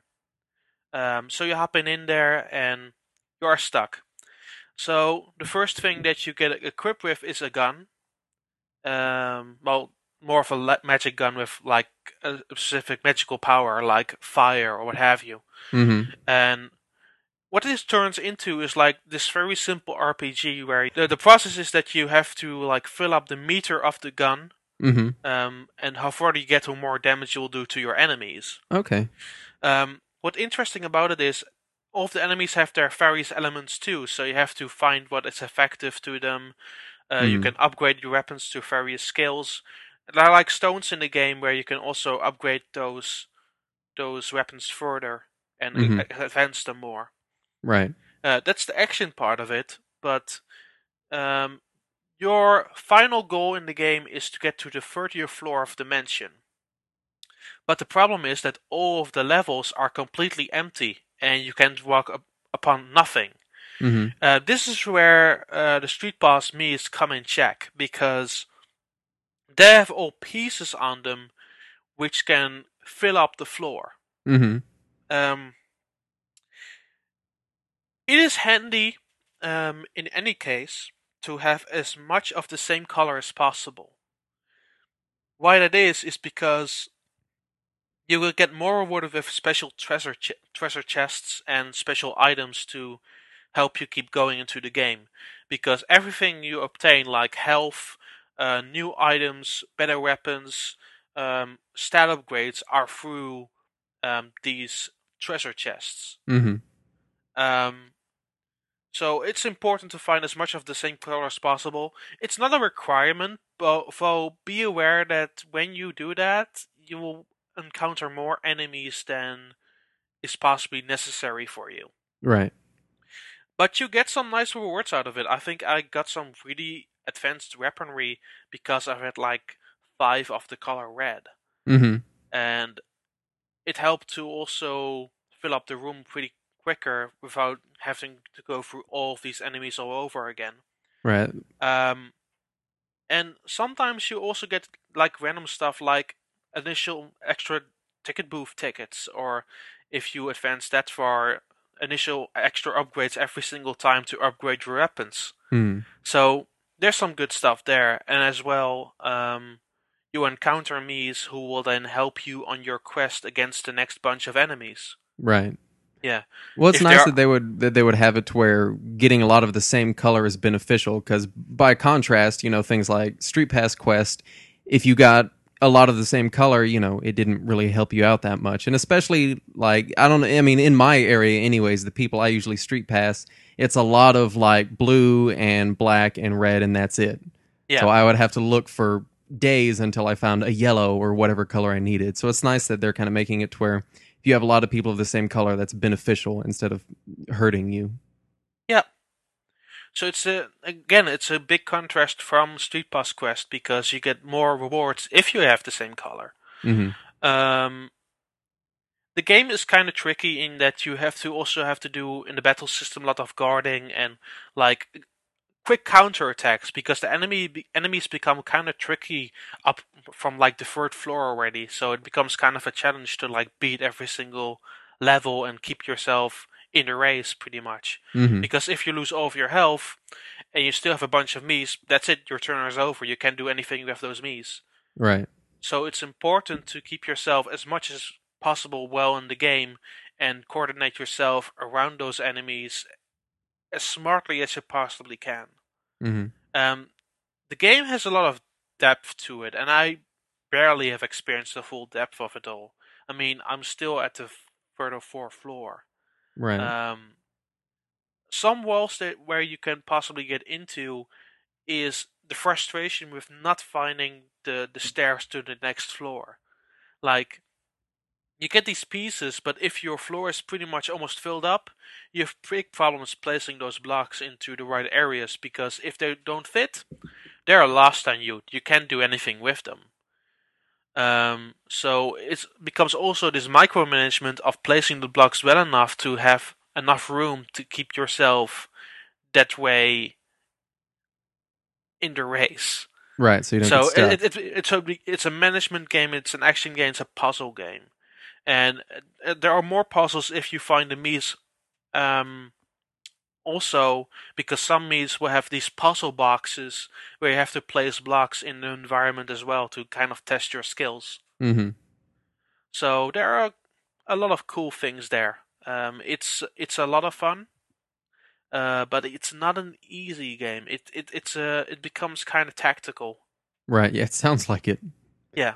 Well, I guess we got one left. Let's do Street Pass Battle, which Yeah. I'm a big strategy game fan, so this one I'm really interested in. So yeah, this final one is made by Spike Chunsoft, who make the Pokemon Mystery Dungeon games and Siren the Wanderer and what have you. Mm-hmm. Surprisingly enough, they didn't make mention. They made a battle game, which is pretty much simplified to its simplest core, but there are some elements to it. So Street Pass Battle it opens with you wanting to start your own kingdom in a remotely place. And the first thing you do is like build up a castle. Mm-hmm. And the fun starts because you can choose from like a Japanese castle, a medieval castle, or you can become just a technological kingdom. Oh, that's cool. Yeah. That's cool that they would mix it like that. Yeah. It starts with that. So how you collect units for your army, because like the title says, it's a battle game. Mm-hmm. You would think that it would come across with the Mii's Street Pass, correct? Right. Not exactly. It's still with the Mii's Street Pass, but it's about their Mii population in their plaza. So, like, if I have more Mii's in my plaza, I'll bring over more guys with me? Yeah. Okay. Well, that's cool. I have, like, a lot in there, so I'll be really good for someone to street pass me. Mm-hmm. So if somebody has, like, 1,000 people in their plaza, it will add 1,000 troops to your list. Oh, okay. Yeah. Though, if if you think that let me do that sentence again. However, if they have a significant amount of people in their plaza or have played the game, that's also a possibility. It's pretty much more if you have the game, then you can challenge them to a battle and get like the complete set of their troops. So if they play the game and have, for example, like 5,000 troops in their army already, and you beat them at an initial game, then you get all of their troops added to your one as a bonus. Oh, Well, okay. you can decline it though, and you get a little amount of soldiers for it, but it's not as much as sweet as the reward you would get if you actually go on those battles. Right. Now, does it So- inform them, like, if you street pass them again, does it tell them that you beat them or anything, or have you seen anything like that? I believe it isn't shown. It's not? No, I don't believe it is. I could be wrong though. But what are the battles? Because we're talking about battles, Right. but the people are asking, how are these battles actually about? So these battles are, you have to locate or section your soldiers into 3 separate areas. And those 3 separate areas are determined by a simple game of rock, paper, scissors. So, for example, like the easiest level, all of them will have like the rock on them, the rock motion. Mm-hmm. So I had like 2 papers and a scissor. So of course I would dump over my units on those 2 and go in there with all guns blazing. At the beginning, this is very easy, although later in the game, they will mix up all 3 of them, and sometimes you have to put like a big bunch of guys against something you're actually weak against. But if the force is strong enough, you could still win, but still lose like a lot of guys afterwards in the progress. Mm-hmm. You also lose a lot of guys if you actually lose, but that's a whole other story entirely. Now, I mean, is there any like strategy in where you place your units? Like, are you placing them on a field or anything? You're placing them again in sections. So it's just yeah. Okay, so it's just those 3 sections, and then they just kind of go at it. But if you make poor decisions like before the fact, it will burn you badly. Right. Along the way, you collect materials to build up your castle, which can grow in levels, and it can help you with regaining units and getting more extras out of it. Mm-hmm. It's a very simple game. Mm-hmm. It's one of the, I think of the 4, it's the most simplest. Mm-hmm. But I like the whole like taking over regions, like the whole kingdom campaign, and you get some nice banter between the characters out of it as well. Mm-hmm. So it's pretty much this. It's pretty much battle after battle and building up your castle. Right. And I think there's like 20 countries totally to conquer, and not every single time you have Streetpass people, you'll be able to defeat them, because some of them have like 14,000 troops, and it will take you a while to get them all up to the level you need. Mm-hmm. So I've been mostly spending them to build up my castle. Now, whenever you build up your castle, does it just make it larger? I mean, is there any added benefit to growing your kingdom? Well, you get some units back, and you get some extra items to help you out. Mm-hmm.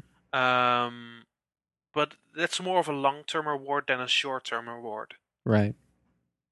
Okay. Excellent. Well, I forgot to ask about this in all of the games, but how do they use play coins in them?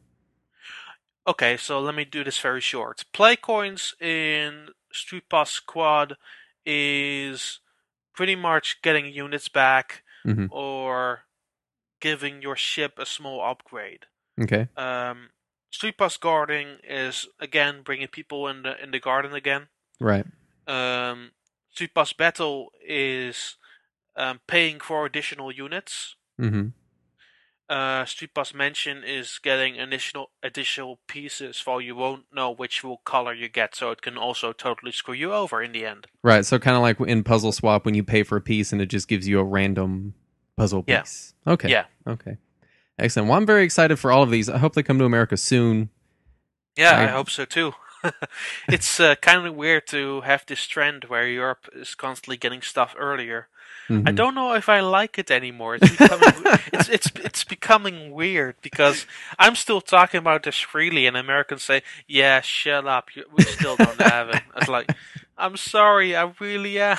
It's definitely a deviation from the norm. I don't know what Nintendo's playing at. I don't know what game they got going on. I don't know. But yeah. So, one thing about the exchange booth, finally, I guess, is that the selection of hats is like different every single day.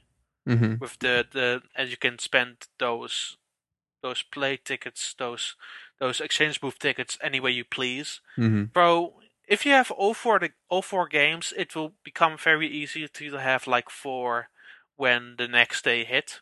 Right. And if you have an area where you or Streetpass enough or have enough play coins to keep yourself going. Mm-hmm. But if you have all of that in place, it becomes a bit easy to have yourself like 4 tickets for the next day ready. Mm-hmm. Like I had the big opportunity where I have like a lot of red guys in my plaza, where I could, funnily enough, get like 2 tickets out of a special treasure chest Mm-hmm. from Streetpass Mansion. Right, I'm excited. I've got, I think, 270 play coins still saved up, so I'm ready to be spending them. Yeah, well, I've been doing 4 a day in Animal Crossing, so hopefully I'll still have some whenever these hit America. I hope for you as well, sir. I hope for you as well, because you will need all of them. Oh yeah. Also, you guys don't have to. There's one more thing. Sorry, guys, if you're still listening. You guys have. Do you guys have the new Streetpass puzzles? The Xenoblade one, and I haven't seen them in mine. Xenoblade, new Super Luigi U. Mm-hmm. And there's a princess one. Yeah, it's called Heroines. It's called in Europe. And there's one more. Let's see, Skyward Sword. Skyward Sword. Yeah, I haven't seen them. I don't think America has those even as well.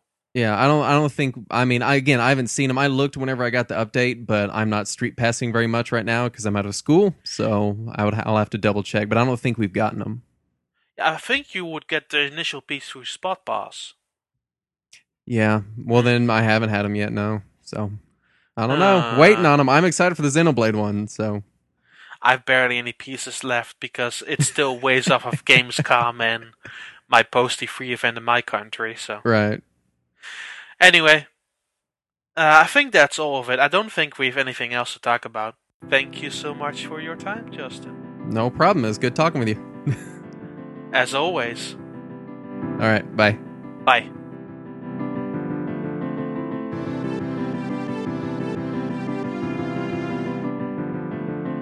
Thanks for listening, and I hope you enjoyed this week's episode.